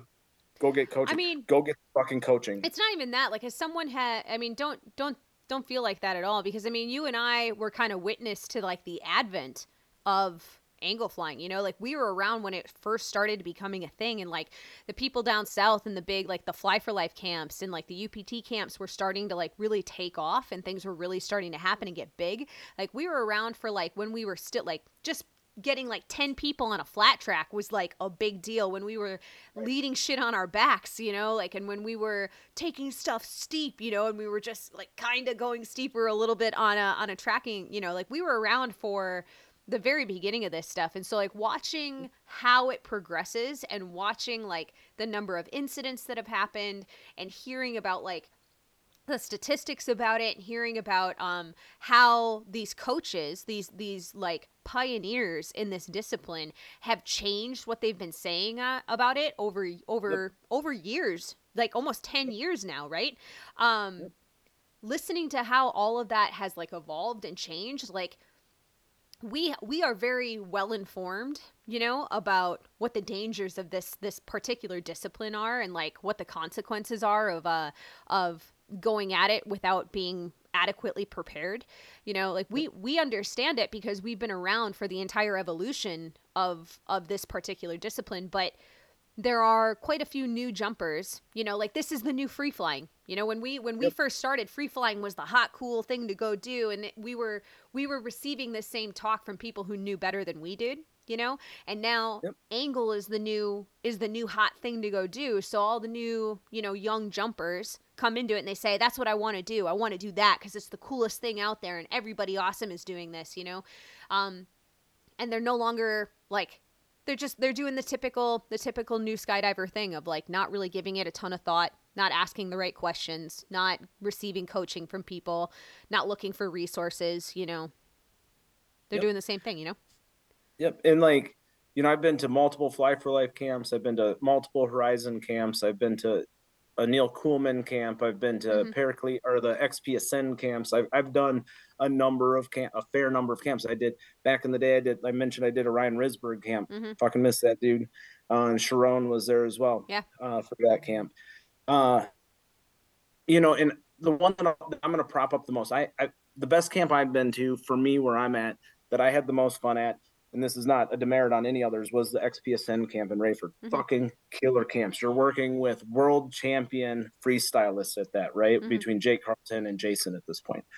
But the Fly for Life Evo camp, and I've heard a lot of people talk shit about it. Oh, it's a small format camp. It's only 3 flyers and a coach. It's super expensive because you're splitting the cost of the coaching between 3 flyers as opposed to like a a warm-up camp or some of these bigger camps where you have 6 flyers in it and you're splitting the cost between 6 flyers, it is worth every fucking penny because it matches your level exactly. They will put you into a group that matches exactly where you're at, and they will push you to that uncomfortable spot where you're not going to be dangerous. And if you get a little dangerous, they'll scale it back just a little bit. So your progression at that, my progression at that camp has been the fastest and the biggest that I've seen as far as improvement of flight skill at the Evo camp. And I can't recommend that camp more. Luis, Claudio, class acts that know what the fuck they're talking about and know exactly how to coach it. Is that essentially a warm-up camp now? Is that what they're calling the warm-up camp now, is an Evo camp, or is that different? It goes, Evo is 3-person, warm-up is 6 and a coach or 5 and a coach, and then you have flight camp, which is going to get into your really progressive dynamic stuff. But the cool thing about Evo is they match you exactly where you're at. So you can go there with 3 super shredders and you're going to be doing all the shit that they're going to be doing in flight camp because the talent is there for it. Yeah. Or if you're just learning, like a Jeff Howell, who's put in a lot of time going to camps, props to Jeff for putting in the effort and the time and the money, they will match you exactly where you're at. If you don't even, exits on angles are paramount, right? Like if you're going to be in an angle, you have to hit it from the exit on. And so they'll match you at the exit and like have you working on that, and they'll get you exactly where you need to be and then progress you from there. So it gives you this wonderful opportunity where no matter what level you're at, you're getting appropriate level coaching, whether you're a super shredder or whether you're brand new and just starting to dip your toes into angles. And then canopy coaching. Don't swoop your fucking canopy at the ground without going and getting some real coaching. Let's be honest about it. Yeah, I want to talk a little bit about canopy coaching because, I mean, let's be honest, the vast majority of incidents in our sport aren't in free fall. It's not free fall related injury incidents. It's not malfunctions or double malfunctions, although there are definitely instances of those that are going to fuck you up.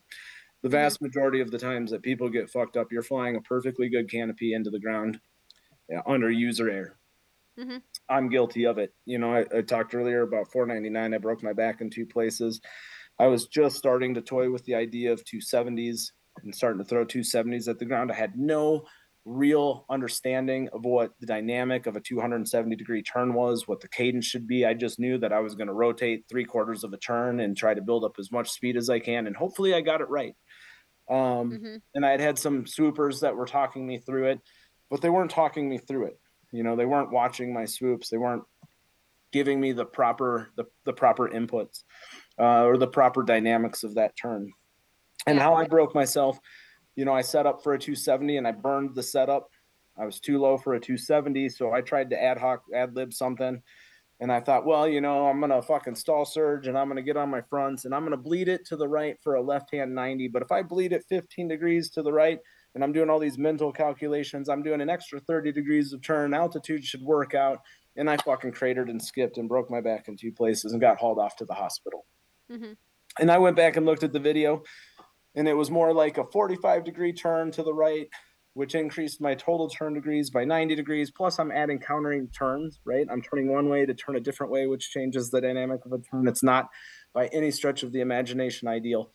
And it ended me up in the hospital with literally lifelong issues that I have to deal with, especially as I get older in life. I didn't seek out professional canopy coaching until I came back to the sport. And I was throwing 270-degree turns well after that. You know, I came back, still thought that I knew what was best. And I went, I remember the first canopy course that I did, I was working with Kurt Bartholomew. I was out of Skydive Midwest, and I desperately wanted to drag water. That was my goal for the whole camp. You know, I had a 270-degree turn that was consistent. And he looked at my turn and he goes, it's not terrible, but it's not right. So here's all the things that we're going to change, you know, like you're doing this and video feedback. And all of a sudden I started to have a real conversation about what the dynamic and what the characteristics of that turn were and what the dive and what the cadence of the turn and what that last 90 degrees is supposed to be on a 270 or if anything greater, the last 180 degrees of that turn. I can't emphasize enough. There's so many people out here, especially young jumpers, that are getting feedback from up jumpers. And I'm not going to say it's wrong. I'm actually a big fan, and this is probably an unpopular opinion. It's all about the canopy pilot versus the number of jumps. There's some people that definitely have a natural ability for body flight. We've all seen those natural flyers out there that just Yep. pick it up super fast. And it's like, how's this person doing this? You know, Mm-hmm. like they don't have the jump numbers to support that. Like how they, and their body just gets it. The same is very true with canopy flight. Yep. Those same people could benefit greatly from going and getting proper and correct canopy instruction. Even Yep. if it's your local swooper that can fucking send a whatever degree turn and huck their ass across the ground at 80 miles an hour or 70 miles an hour, their turns are beautiful. Mm-hmm. Doesn't mean that they know how to coach. Doesn't mean Yeah. that they're watching all of your turns. Doesn't mean that they're giving you the video feedback so you can see what you're doing, so Yep. you can understand what you're doing. I And think, it yeah. costs money, but it's I worth it because hospital bills are fucking expensive. Yeah, if I can step in for Yes, you just a can. really quick second. So it's not canopy coaching, but this is like the point where I realized that not every single coach who calls themselves a coach, is necessarily a good teacher. This is the moment where I figured that out, right? I went to a Fly for Life camp. It's an angle camp. Man, back in like 2012 or 2013 or something like that. Maybe it was a little later than that, but I met Ty Baird, right? Rest in peace. Like, Yep. God bless his soul, right? I met Ty Baird, and he completely changed like my complete like my perspective on angles, right? He completely changed the way I thought about it. And it was explicitly like the tool set, or like the set of tools that he used to explain what your body should be doing, at any different point during your skydive. Like, he talked about pushing through your joints and pushing through your wrists and through your elbows and whatnot, like for different types of different parts of the skydive. And it just like clicked. I was like, oh my God, like, why hasn't anybody ever explained it like this? Because it was like, now it makes sense. I understand what I'm supposed to be doing, right? And so to further your point a little bit about how, like, not every person out there who knows their shit is necessarily the greatest coach. Like, there might be somebody out there who says exactly what you need to hear. Like, they explain it in a way that just makes sense. So it's like, you gotta stop just going to one person all the time. You need to talk to a bunch of different people. Yeah. And like, not necessarily a bunch of different people, but you need to find a couple of different people on the drop zone, because I can see how it also is bad to be talking to a whole bunch of different people and taking in all this information that sometimes maybe contradicts each other. But like, you need to seek out, and that brings me to another question that I was going to ask you guys, is like, how do you go out of your way, or like, how do you seek out quality coaching? Like, who do you go for? Who do you go to? What kind of stuff is on your radar? Like, what are you looking for to seek out quality coaching on the drop zone? Because I feel like that's the hardest part for a lot of newer jumpers, is they just don't have any understanding of like how to be taught, or like who are the good coaches, or they don't have any understanding of like, not every super well-versed person is a great instructor or a great teacher. I hesitate to say coach or instructor. I'm talking teachers specifically. Like, they just don't necessarily know how to teach or communicate effectively, how to translate these skills, like the skills that they have, to somebody else. What I've seen is a lot of the young jumpers continually go to the people that give them the answers that they want, Yeah. or go ahead and send that 270, versus I the get it. people are like, you are not fucking ready yet until you have this dialed. And I am not Yep. trying to hold you back. I'm not trying to not let you progress. I'm trying to not pick you up off the fucking ground. Yeah.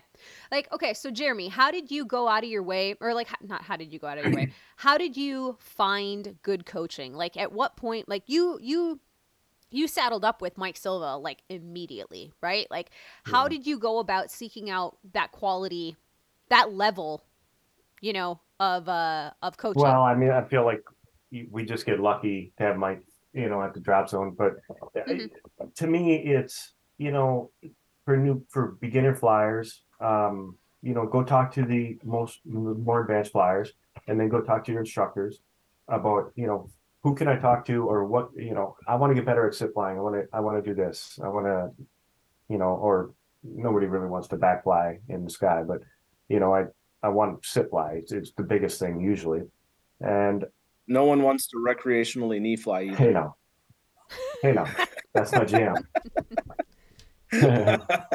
um, but I guess what I would say is I just got that. I'm sorry. I just Yeah. got that. That joke just clicked. Sorry. Uh, Inside joke, guys. Yeah. Inside joke. so I would say for beginning flyers, I would talk to the more advanced flyers and just ask them, and don't be afraid to ask them if they would jump with you at some point to give you some advice, but Mhm. ask them what's the best way to progress. I'm doing this. I'm just starting. Um, a lot of times when you're just starting those type of things, you might have to do a couple more reps with you and your buddies before you can hold a Mhm. sit fly. But you're going to come up and talk Yeah. to me, and I'm going to tell you, okay, you that's awesome. You do need some more reps before you can jump with me and I can give you any advice. Otherwise, it's going to be a shit show. You need to do some more reps, but you need to do this to be safe. You need to know exactly what jump run is before you get on the plane. You need to know. Mhm. You need to have enough jumps under your belt to see the ground and understand which way you're pointing, so you know that you're not tracking your jump run, and then Yeah. understand that you are always going to be once you're in a sit when you first start. I don't know anybody that isn't backtracking, so you Mhm. need to understand that. But Yeah. that being said, as far as coaching, you're going to ask the more experienced people, your instructors, and you're going to find this common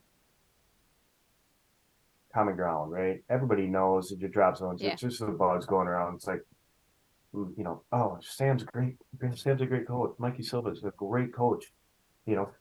And Mhm. when you're hearing more people talk about it than not, that's probably the truth.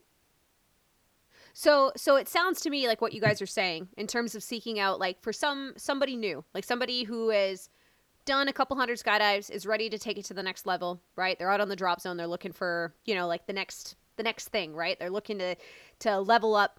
It sounds like what you guys are saying is that you guys should have, or these people should have, a goal in mind, like whatever the goal is, right? Whether it's canopy flight, whether it's piloting, whether it's free flying, whether it's angle, right? It's to have a goal in mind of like what it is you want to do and where you want to go, and then start asking questions to the people that they trust on the drop zone, right? Yeah. That's kind of what I'm getting, right? People you trust, and also people that you may not want to hear their opinion.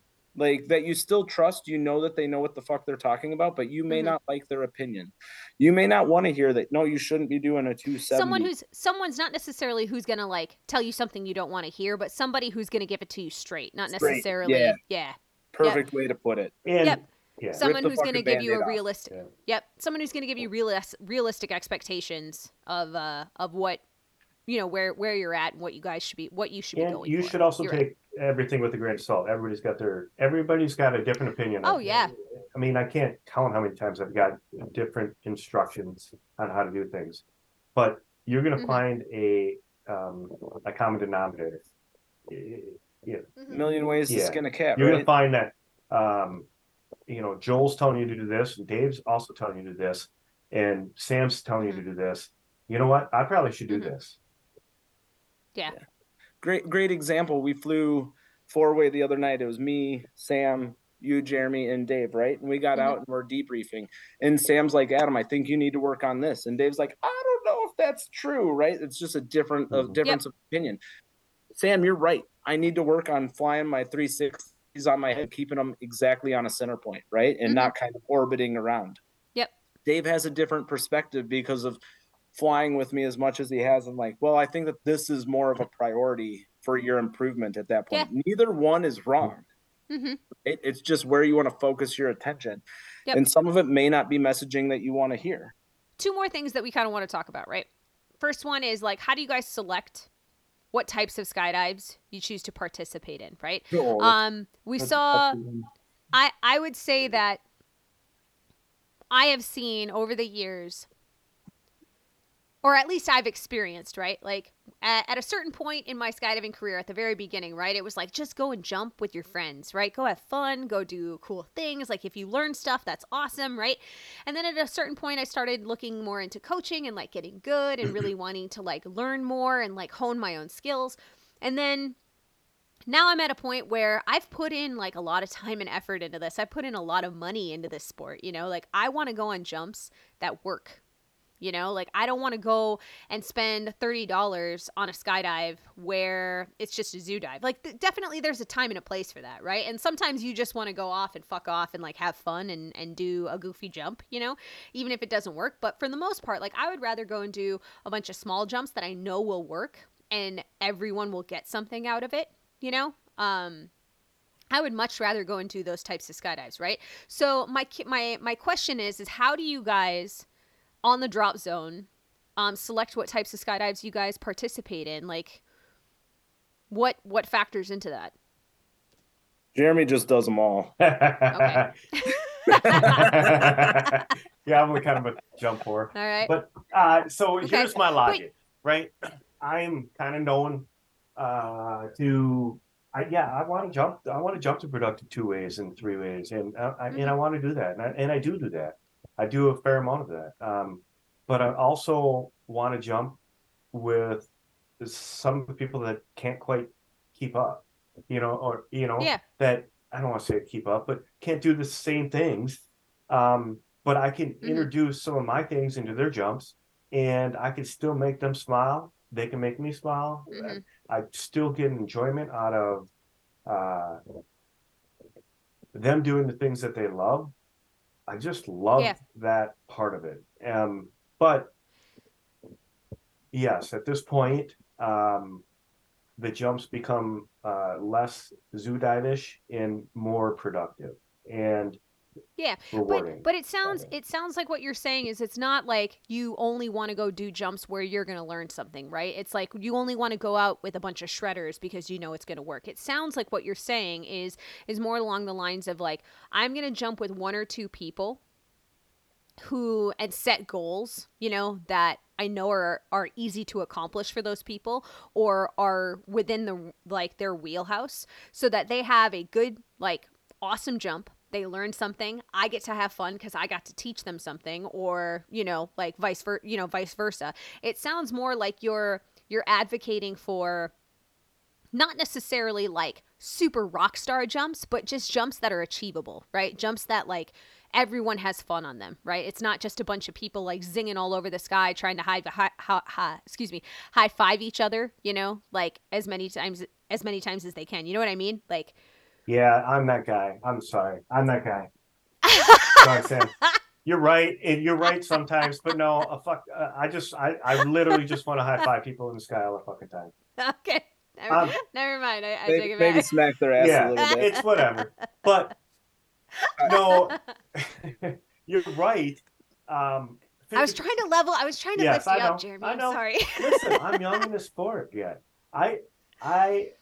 That was also something else I wanted to bring up is like you're at a very different point in your progression in your career than Adam or I are, you know, like very different.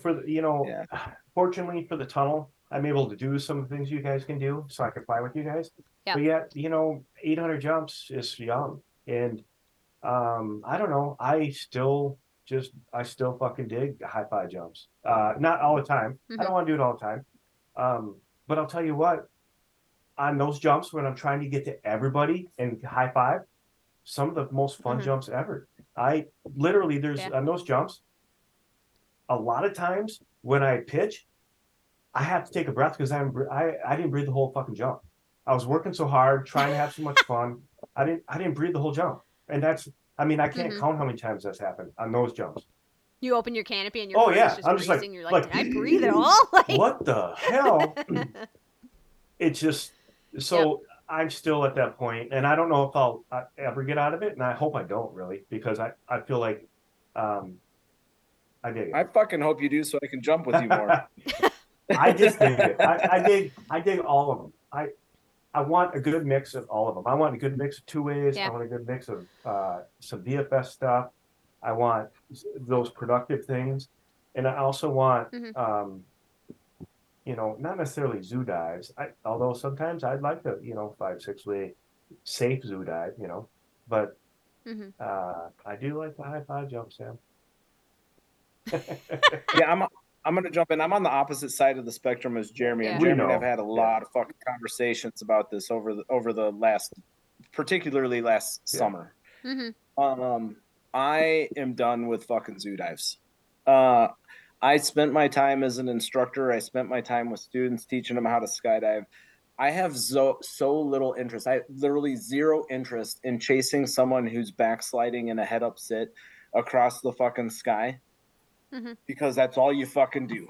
You know, you end up taking the lowest skill flyer, and they're not ever in the skydive, and you spend 45 seconds busting your ass to the point that Jeremy makes, where you're not breathing, just to get a foot dock or just to get a hand in front of them that they maybe can grab, and you're putting it there like, just fucking take the dock, you know. And I want to go out. I have some very real goals when it comes to VFS. Yeah. I want to do an indoor VFS 4-way VFS team. I want to do an outdoor 4-way VFS team. I live that high on my priority list.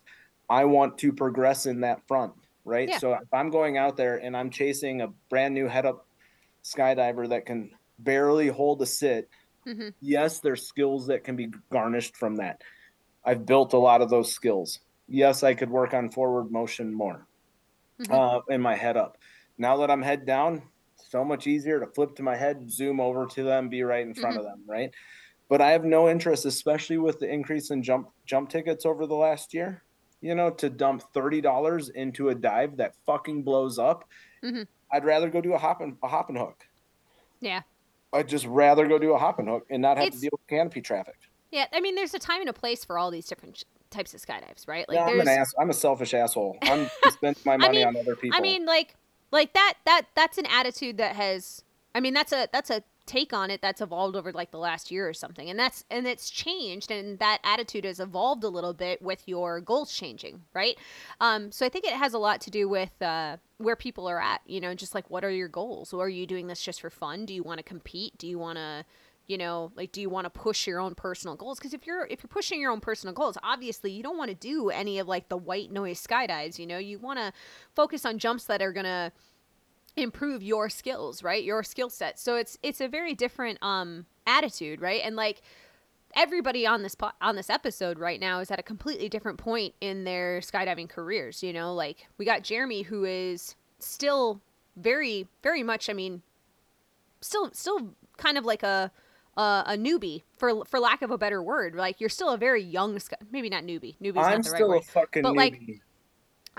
But still very early on in your skydiving career, you know, like, you're still at a point where you just want to have fun. It's not necessarily about getting every single skydive down and doing exactly the same thing every jump, and like making sure you are nailing every single skydive. You know, like you said, it's very much about having fun, and if people learn, that's awesome. And I do want to throw a handful of other jumps in there, like that where I learned something and I work on my own personal skills. It's kind of a mix, I want right? a mix. Exactly. That's what I want. Yeah, like, it's a healthy mix of everything, right?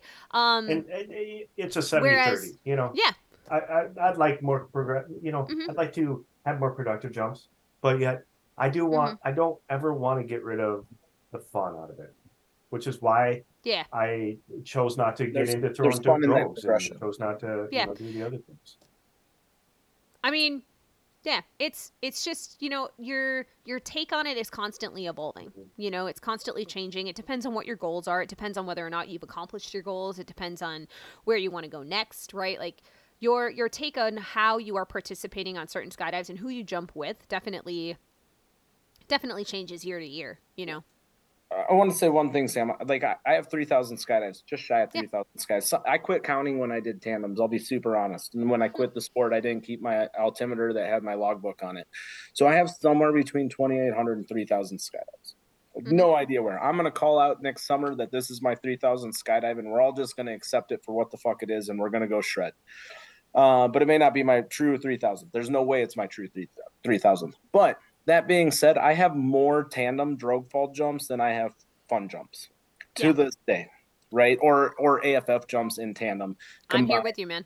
Then I have fun jumps. So I want to call out that while I have 3,000 skydives or something close to that, in my world as a fun jumper, I am still exceptionally new. Jeremy has 800 free fly or fun jumps. Mm-hmm.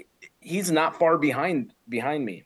Mm-hmm. I admire his want to go have fun with the new jumpers and just have it be light. Yeah. Right. I'm addicted to progression, and I have some very distinct goals that I think are different than Jeremy. And I think that's where a lot of this difference comes in, right? Like Yeah. I want to go shred. I Mm-hmm. want successful skydives. I want to fly head down and have multiple points. You asked about favorite skydive. One of the last skydives, second to last skydive of the year, or third to last skydive of the year. I went out with Huber, Mm-hmm. and we fucking launched a head down, and we flew that thing top to bottom, and we fucking made so many points head down, and we would drift apart and fly it right back together. And I was geeked as hell because it was the most successful two-way head down jump I had all summer. Mm-hmm. Right. And it was with someone that doesn't have a ton of tunnel time on their head. Yeah. I mean, go ahead. Finish your thought. I want that. That's where I get excited. I don't get excited by going and, I'm not going to use names, going and chasing a brand new head up jumper across the sky, because at the end of that, I'm like, that fucking sucked. Yeah. Like that wasn't fun for me. Yep.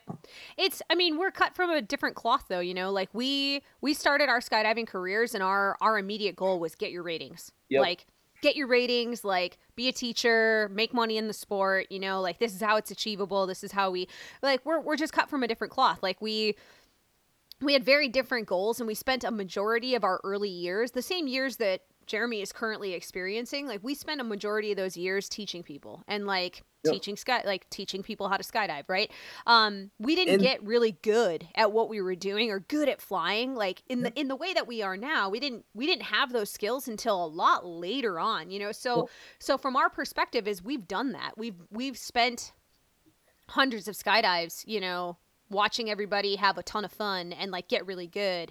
And we did a whole bunch of zoo dives. We did a whole bunch of like fuck off jumps, like where we just spent the money and had a good time. Like now we're at a very different point in our skydiving career, so it's just very different goals. Like and I wouldn't be surprised if that shifts for Jeremy, like if it shifts for you, man. Like I wouldn't be surprised if in like the next 3 or 4 years, like your attitude about what it is you want shifts as you get better and as you spend more time in the sport and you see more things happen. Wouldn't be surprised at all if that shifts, and it's not to say that like Adam or my attitudes will shift later on. Like one of the coolest dudes on the drop zone for like the 15 years that I've known him is Joel Davies. Like Joel will jump with anybody.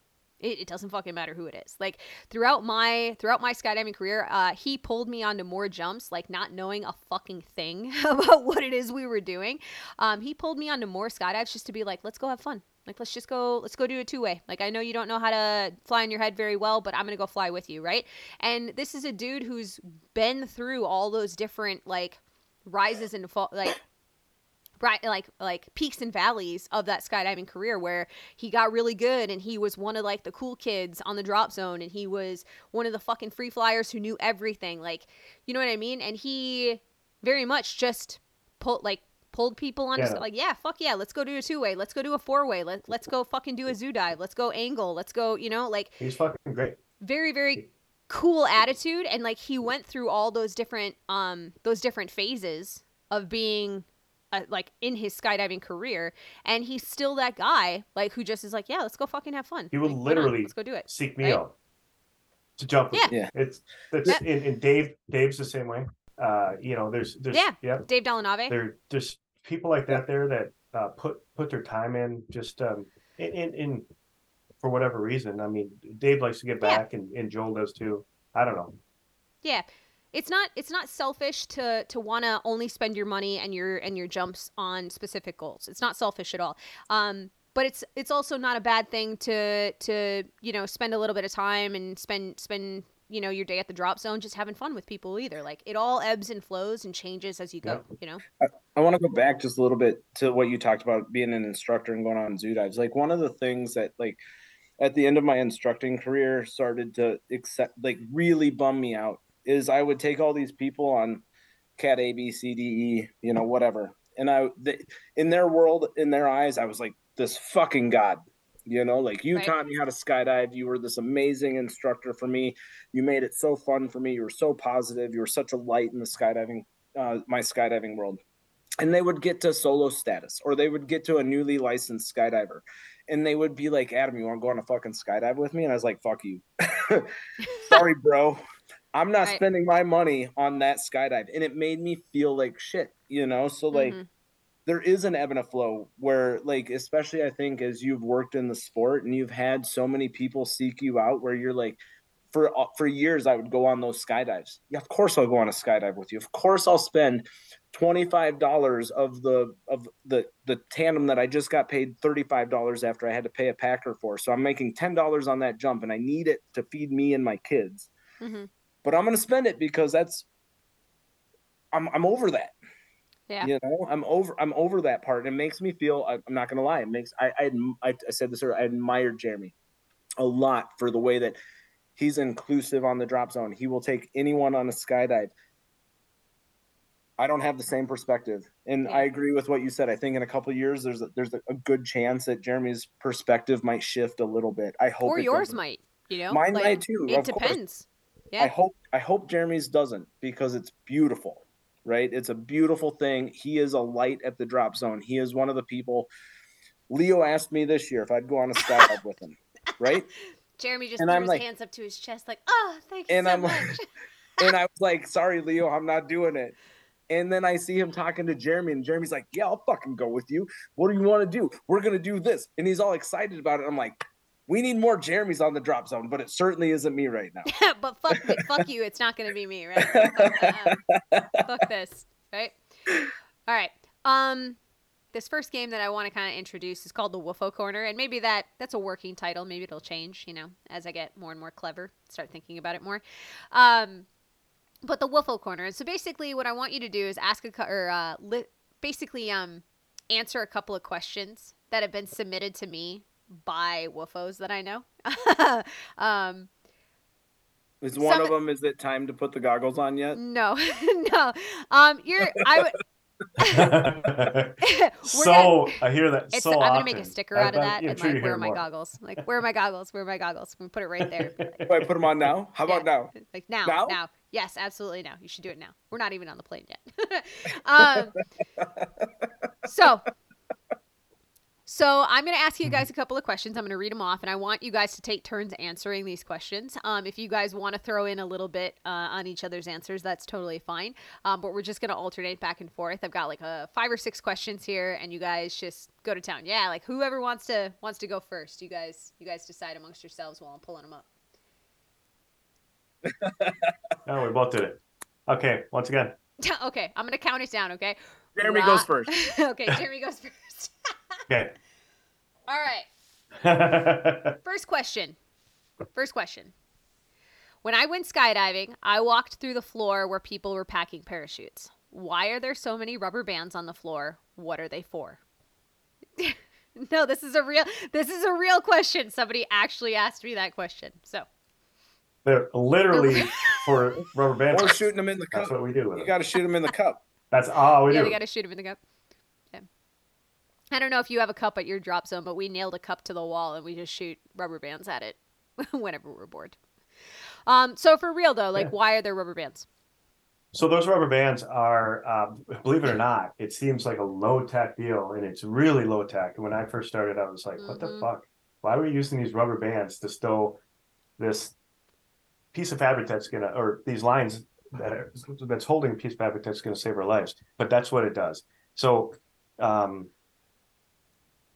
we have we specifically pack the parachute all nice and neat, so it opens properly. And we put that into a bag, and then we close that bag with rubber bands, creating loops, creating nice, neat stows of those lines, so they open up perfectly, all right, without killing us. So that's what those rubber bands are for, and they're expendable. So you'll see broken ones on the floor because they break when the lines pull out, or they just wear. All right.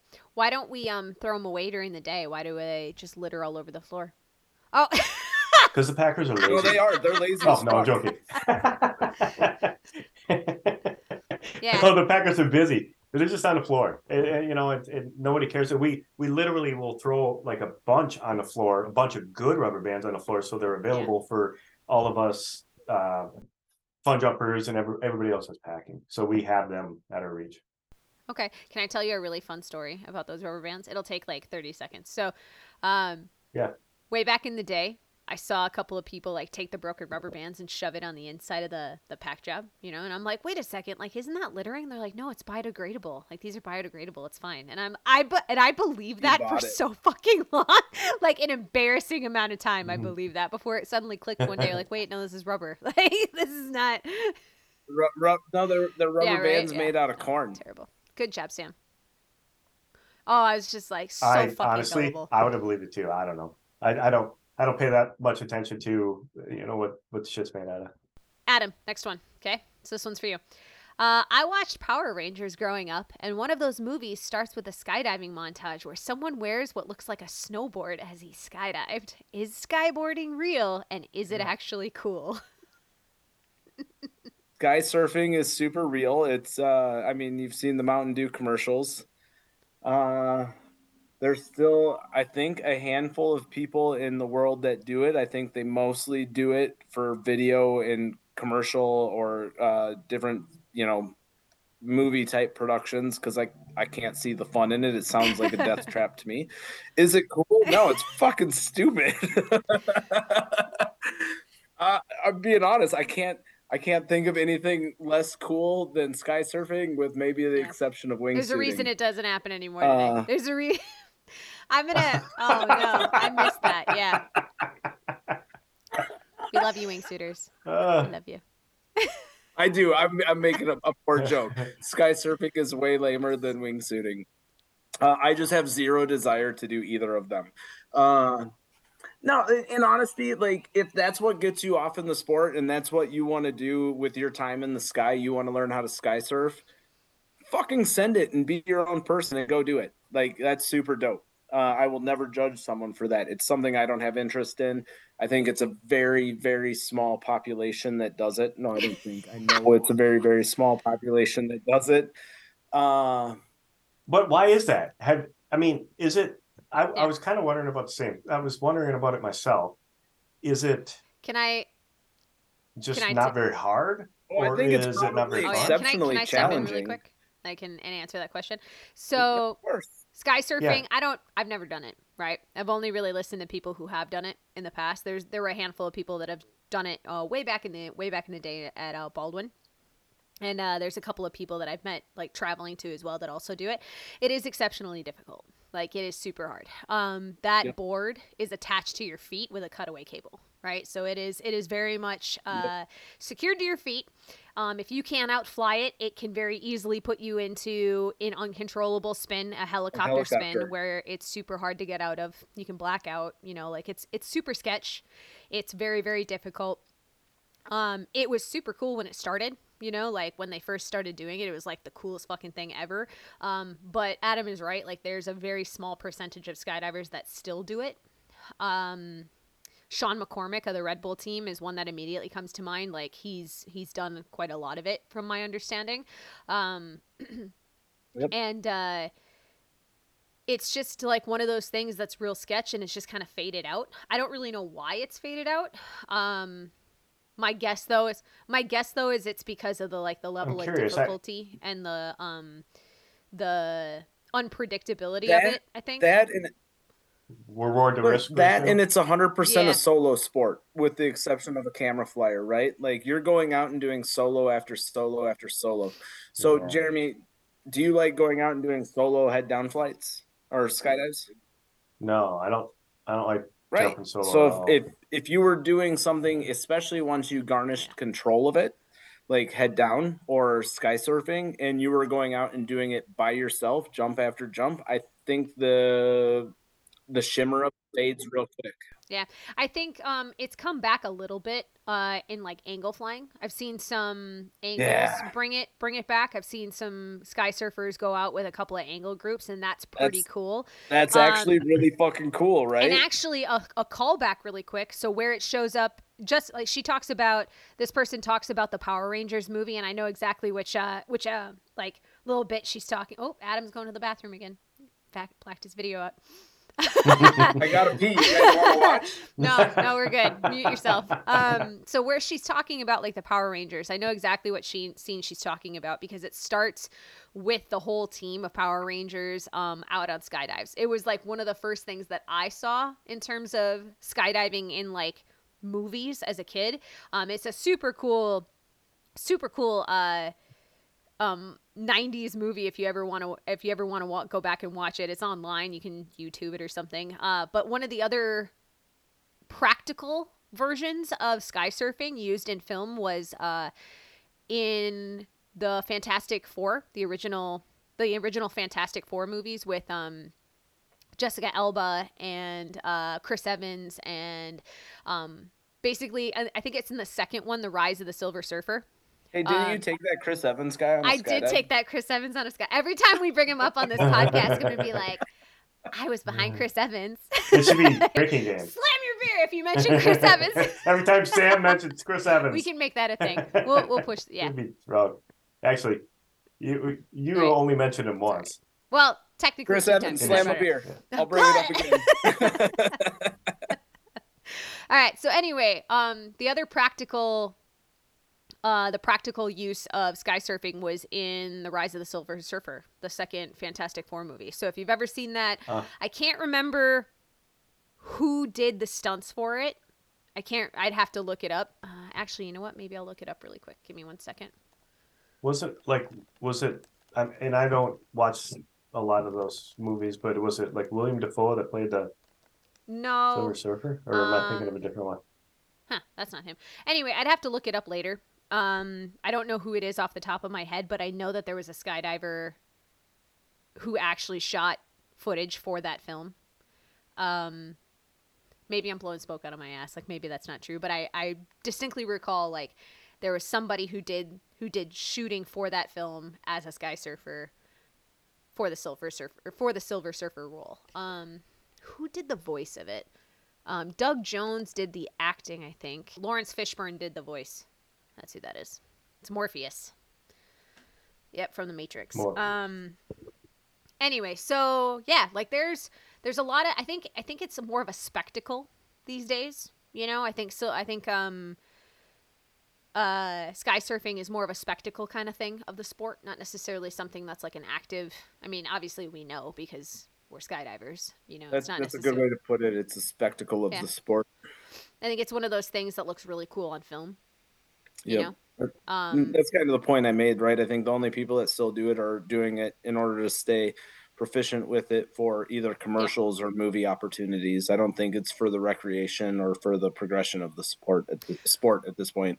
Sean McCormick did do something really cool when I was out there in Paris. I remember seeing the photo. I remember the day he did it, actually. They were doing a bunch of like construction work on some of the ditches. They were replacing a lot of the piping in the ditch, like buried underneath the ditch. Did he shred that shit? He shredded it on the sky. It was so cool. I don't know what the move is specifically, like in skateboarding, what that move is, but he did a really cool shot where he told, I forget who the cameraman was too, but he told the guy to go wait in the ditch, and he's like, I'm gonna do a hop and pop. I'm gonna come and land and hit this. Like, be there and be ready. Coolest shot ever. He's like skating along the piping and like the big tube piping on his sky surfing board. Is pretty cool. That's more akin to speed flying than it is to sky surfing, right? Because you're under canopy at that point. So it's a canopy skill where you have a board on your feet versus flying a board in free fall speeds. Did you say speed flying? Yeah. Speed riding. Speed riding. Yeah.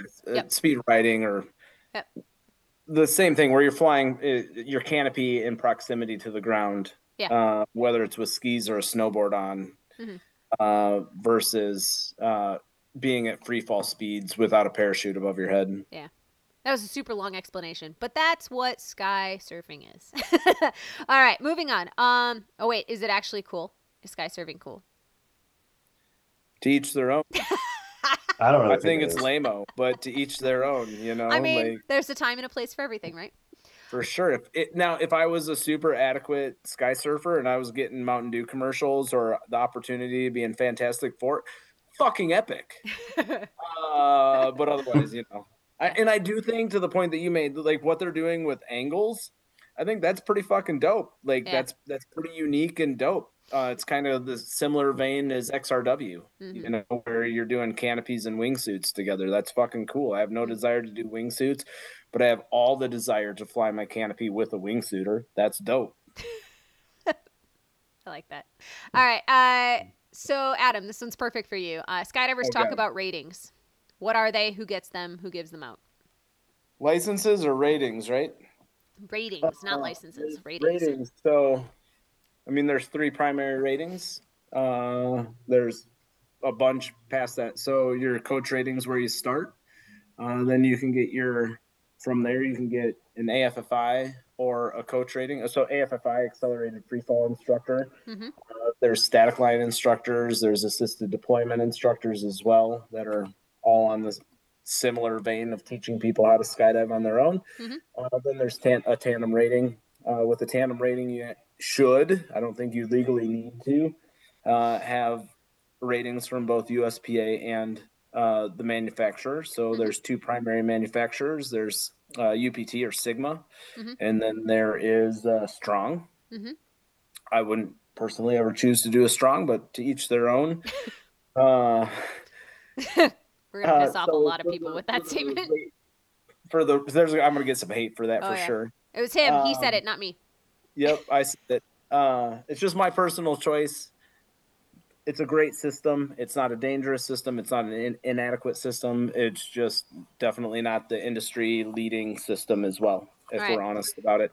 But USPA is your coach rating, your tandem rating, your assisted deployment, your static line, your AFFI, all of those. Then the individual manufacturers for the tandems also issue their ratings, so certifying you're proficient in their unique system, whether it's UPT, Sigma, Vector, it's all the same. It's all synonymous or Strong.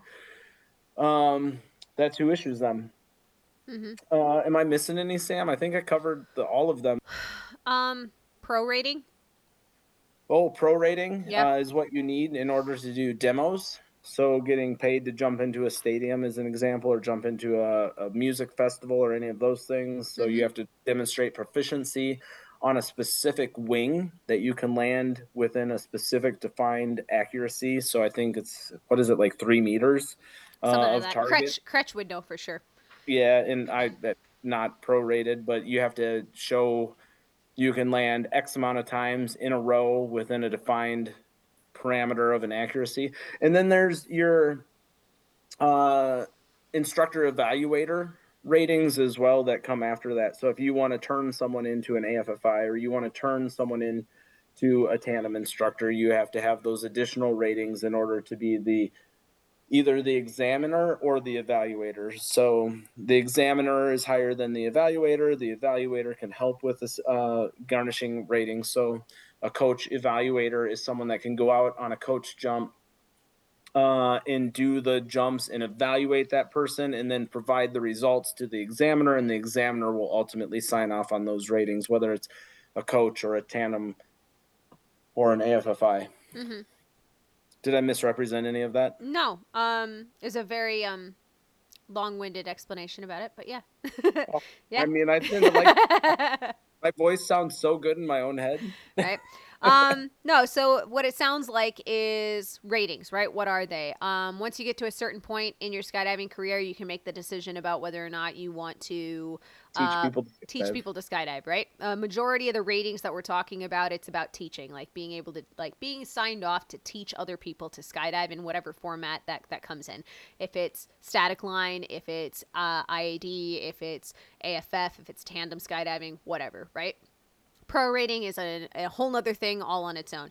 If you wanted to teach skydivers how to be instructors, that's an examiner and an evaluator rating. So that's a totally different ball game. In terms of who gets them, right? Like who gets these ratings, you have to be qualified in a certain way, at a certain level for individual ratings, right? So each rating has its different requirements. Those are things that you could look up in an IRM. Or in instructor ratings manual. Yes, an instructor ratings manual. I'm not sure if they're available in the sim. Are they? You need both. You need to Okay. have both the sim and the IRM. I'm not in sure order if the to get requirements are knowledge. listed in the sim, but Yeah, I don't know about the requirements. But you're going to need a certain number of qualifications in order to get those ratings. Who gives them out? USPA or the manufacturer. Okay, or the manufacturer, or if you're in a different country, it'll be whatever governing body Yeah, can't is talk about that. governs your particular country in terms of parachute, operations. I would just like to point out that you're more long-winded than I am. Am I? You're both laughing. Oh, you can't hear me laughing. I'm on mute. All right. Let me laugh again. That's I'm fair. as No, best that's as fair. it is, I'm gonna go back and time this and send you a message and be like, "Haha, motherfucker! I had you by 15 seconds." All right. Anyway, all right. On to our last question. Our last Woofo Corner question. It's for Jeremy. Okay. What is a boogie? A boogie. Also hate that word. I don't know why they call it a boogie. Yeah. It is a skydiving party. It is a skydiving extravaganza. It is usually a weekend or a week, and depending upon how big the drop zone is and how bad they want to party, it could be 2 weeks. I think like New Year's boogie in Arizona's Isn't couple weeks, Summerfest isn't almost it? 2 weeks too? Anyhow, Well, the Arizona has yeah, both the probably. Christmas and the New Year's that kind of blend Back to into back, each. yeah. That's what it is. Yeah. Yeah. So it's a big party, which means so the drop zone will usually bring in extra planes. If it's Arizona, they already have the extra planes, but if it's got Twin Cities, they'll bring in extra planes, and people from all over the country and sometimes all over the world will come to the drop zone, stay and jump all day and drink most of the night, and then do it all over Not again. just extra aircraft. A lot of times it's specialty aircraft. So if you want to jump a C-130 or a DC-10, that's going to be your highest chance. Or maybe you want to jump a Casa or a Skyvan, right? Like those types of aircrafts aren't readily available at most drop zones, but at a boogie, they oftentimes will be. Yeah. The biplane and couch. Super fun. Speaking of boogies, oh my God, couch. Whew. I never went. And that I did. It was before they might have done the last year when I first started skydiving, or maybe the last couple of years. But it was still going on when you started for sure, Sam. Couch was in Fort Dodge, right? In Iowa? Fort Dodge, Iowa. Yep. Put on by Des Moines Skydiver Club. I can't believe I remember that. So Couch was a boogie, Jeremy. I'm not sure if you remember that, or if you know anything about this. No, I've heard of it, but I don't know what it is. So I'm looking forward to your explanation. Yeah, they used to burn couches. That was the whole premise of the at the very end of the boogie they would burn couches. But it got notorious for being real fucking sketch. Real fucking sketch. There was kegs in the landing area. Yeah. There was people drinking beer and setting it down. And this is back in the day. Setting it down as they're loading the plane. There was no shit. There I thought I was going to die. There was nitrous tanks in the landing area from what I've heard in years past, right? So you'd get off the plane and go hit a fucking nitrous balloon. What in the fuck world that were people living in that was acceptable? There's stories. There's stories. Sorry to interrupt. There's stories of people climbing the water tower that was on the drop zone with a Saber 1 and attempting to base jump off of the fucking water tower with a Saber 1. Oh my God. That's pretty nuts. It's nuts. Fucking crazy. Yeah. Skydiving used to be a whole nother fucking ball game, whole nother level of craziness and ridiculousness, the likes of which some of us have never fucking seen before. I've never seen it in person. I do know that the beer was free at Couch. I've been to Couch 2 or 3 times. There was a milk truck that was in the party area that had multiple kegs in it with keg taps on the outside. So it was a beer truck, and they would take the empty beer kegs and they would set them up in a pyramid. And motherfuckers would try to climb that goddamn pyramid. I thought you said people were going to fly through it. I was like, oh my God, no. We're crazy, but we ain't that crazy. But people would see how far they could climb up the top of this keg pyramid. And we're talking, it's not just 5 kegs high. Yeah. Right? It's like 10, 12 plus rows high. And that thing would fucking collapse into a pile of kegs with bodies coming crashing down in it. You can understand why this boogie no longer exists. I mean, that's just. What was it? What was it called? Was it because I hear people Couch say Freaks, this. yeah. Couch what? Couch Freaks. Yeah. Okay. No, that's fair. Like I would have not remembered to like say that full name out there. Couch Freaks. Yeah. It was nuts. That was just the stuff that was happening on the ground too. Like there was like more, like from what I understand, there was insanity happening in the sky too as well. Like there's a video that I saw at a year that I was there. God, not gonna say her name, but we'll go with TK. That leaves it vague enough. Vague enough. Under an open canopy, on video, someone comes burning directly in front of this individual in free fall and opens at least 1,000 feet below them, but comes burning through in free fall within 20 yards maximum. Maximum. Like the chaos. They had multiple planes, right? Because they brought in all these aircraft from Arizona and other areas. So they had multiple planes flying and people doing young jumper bullshit, like tracking up and down jump run. I can't believe more people didn't get fucked up. Not all boogies are like that though. Coming back around, like not all boogies are like that. Lots of them are pretty awesome, super safe, like lots of ground crew. Safe. Like depends on the drop zone, you know. That was a whole different era too as well with Couch Freaks. So boogies are a lot of fun if you want to party and you want to meet new people. Fantastic place to go. Like fantastic. I think there's some really remarkable and safe boogies out there. I'll highlight a few, right? Like Summerfest, I think is a dope boogie that everyone should go have a great time at. Invasion was pretty awesome when I went. Invasion is another one, right? Super dope boogie, a lot of fun. I think the Arizona boogies, Skydive Arizona does a great job with ground crew and making sure that things are happening the way that they should be. So their New Year's or their Christmas boogie, I would have no problem sending someone down there.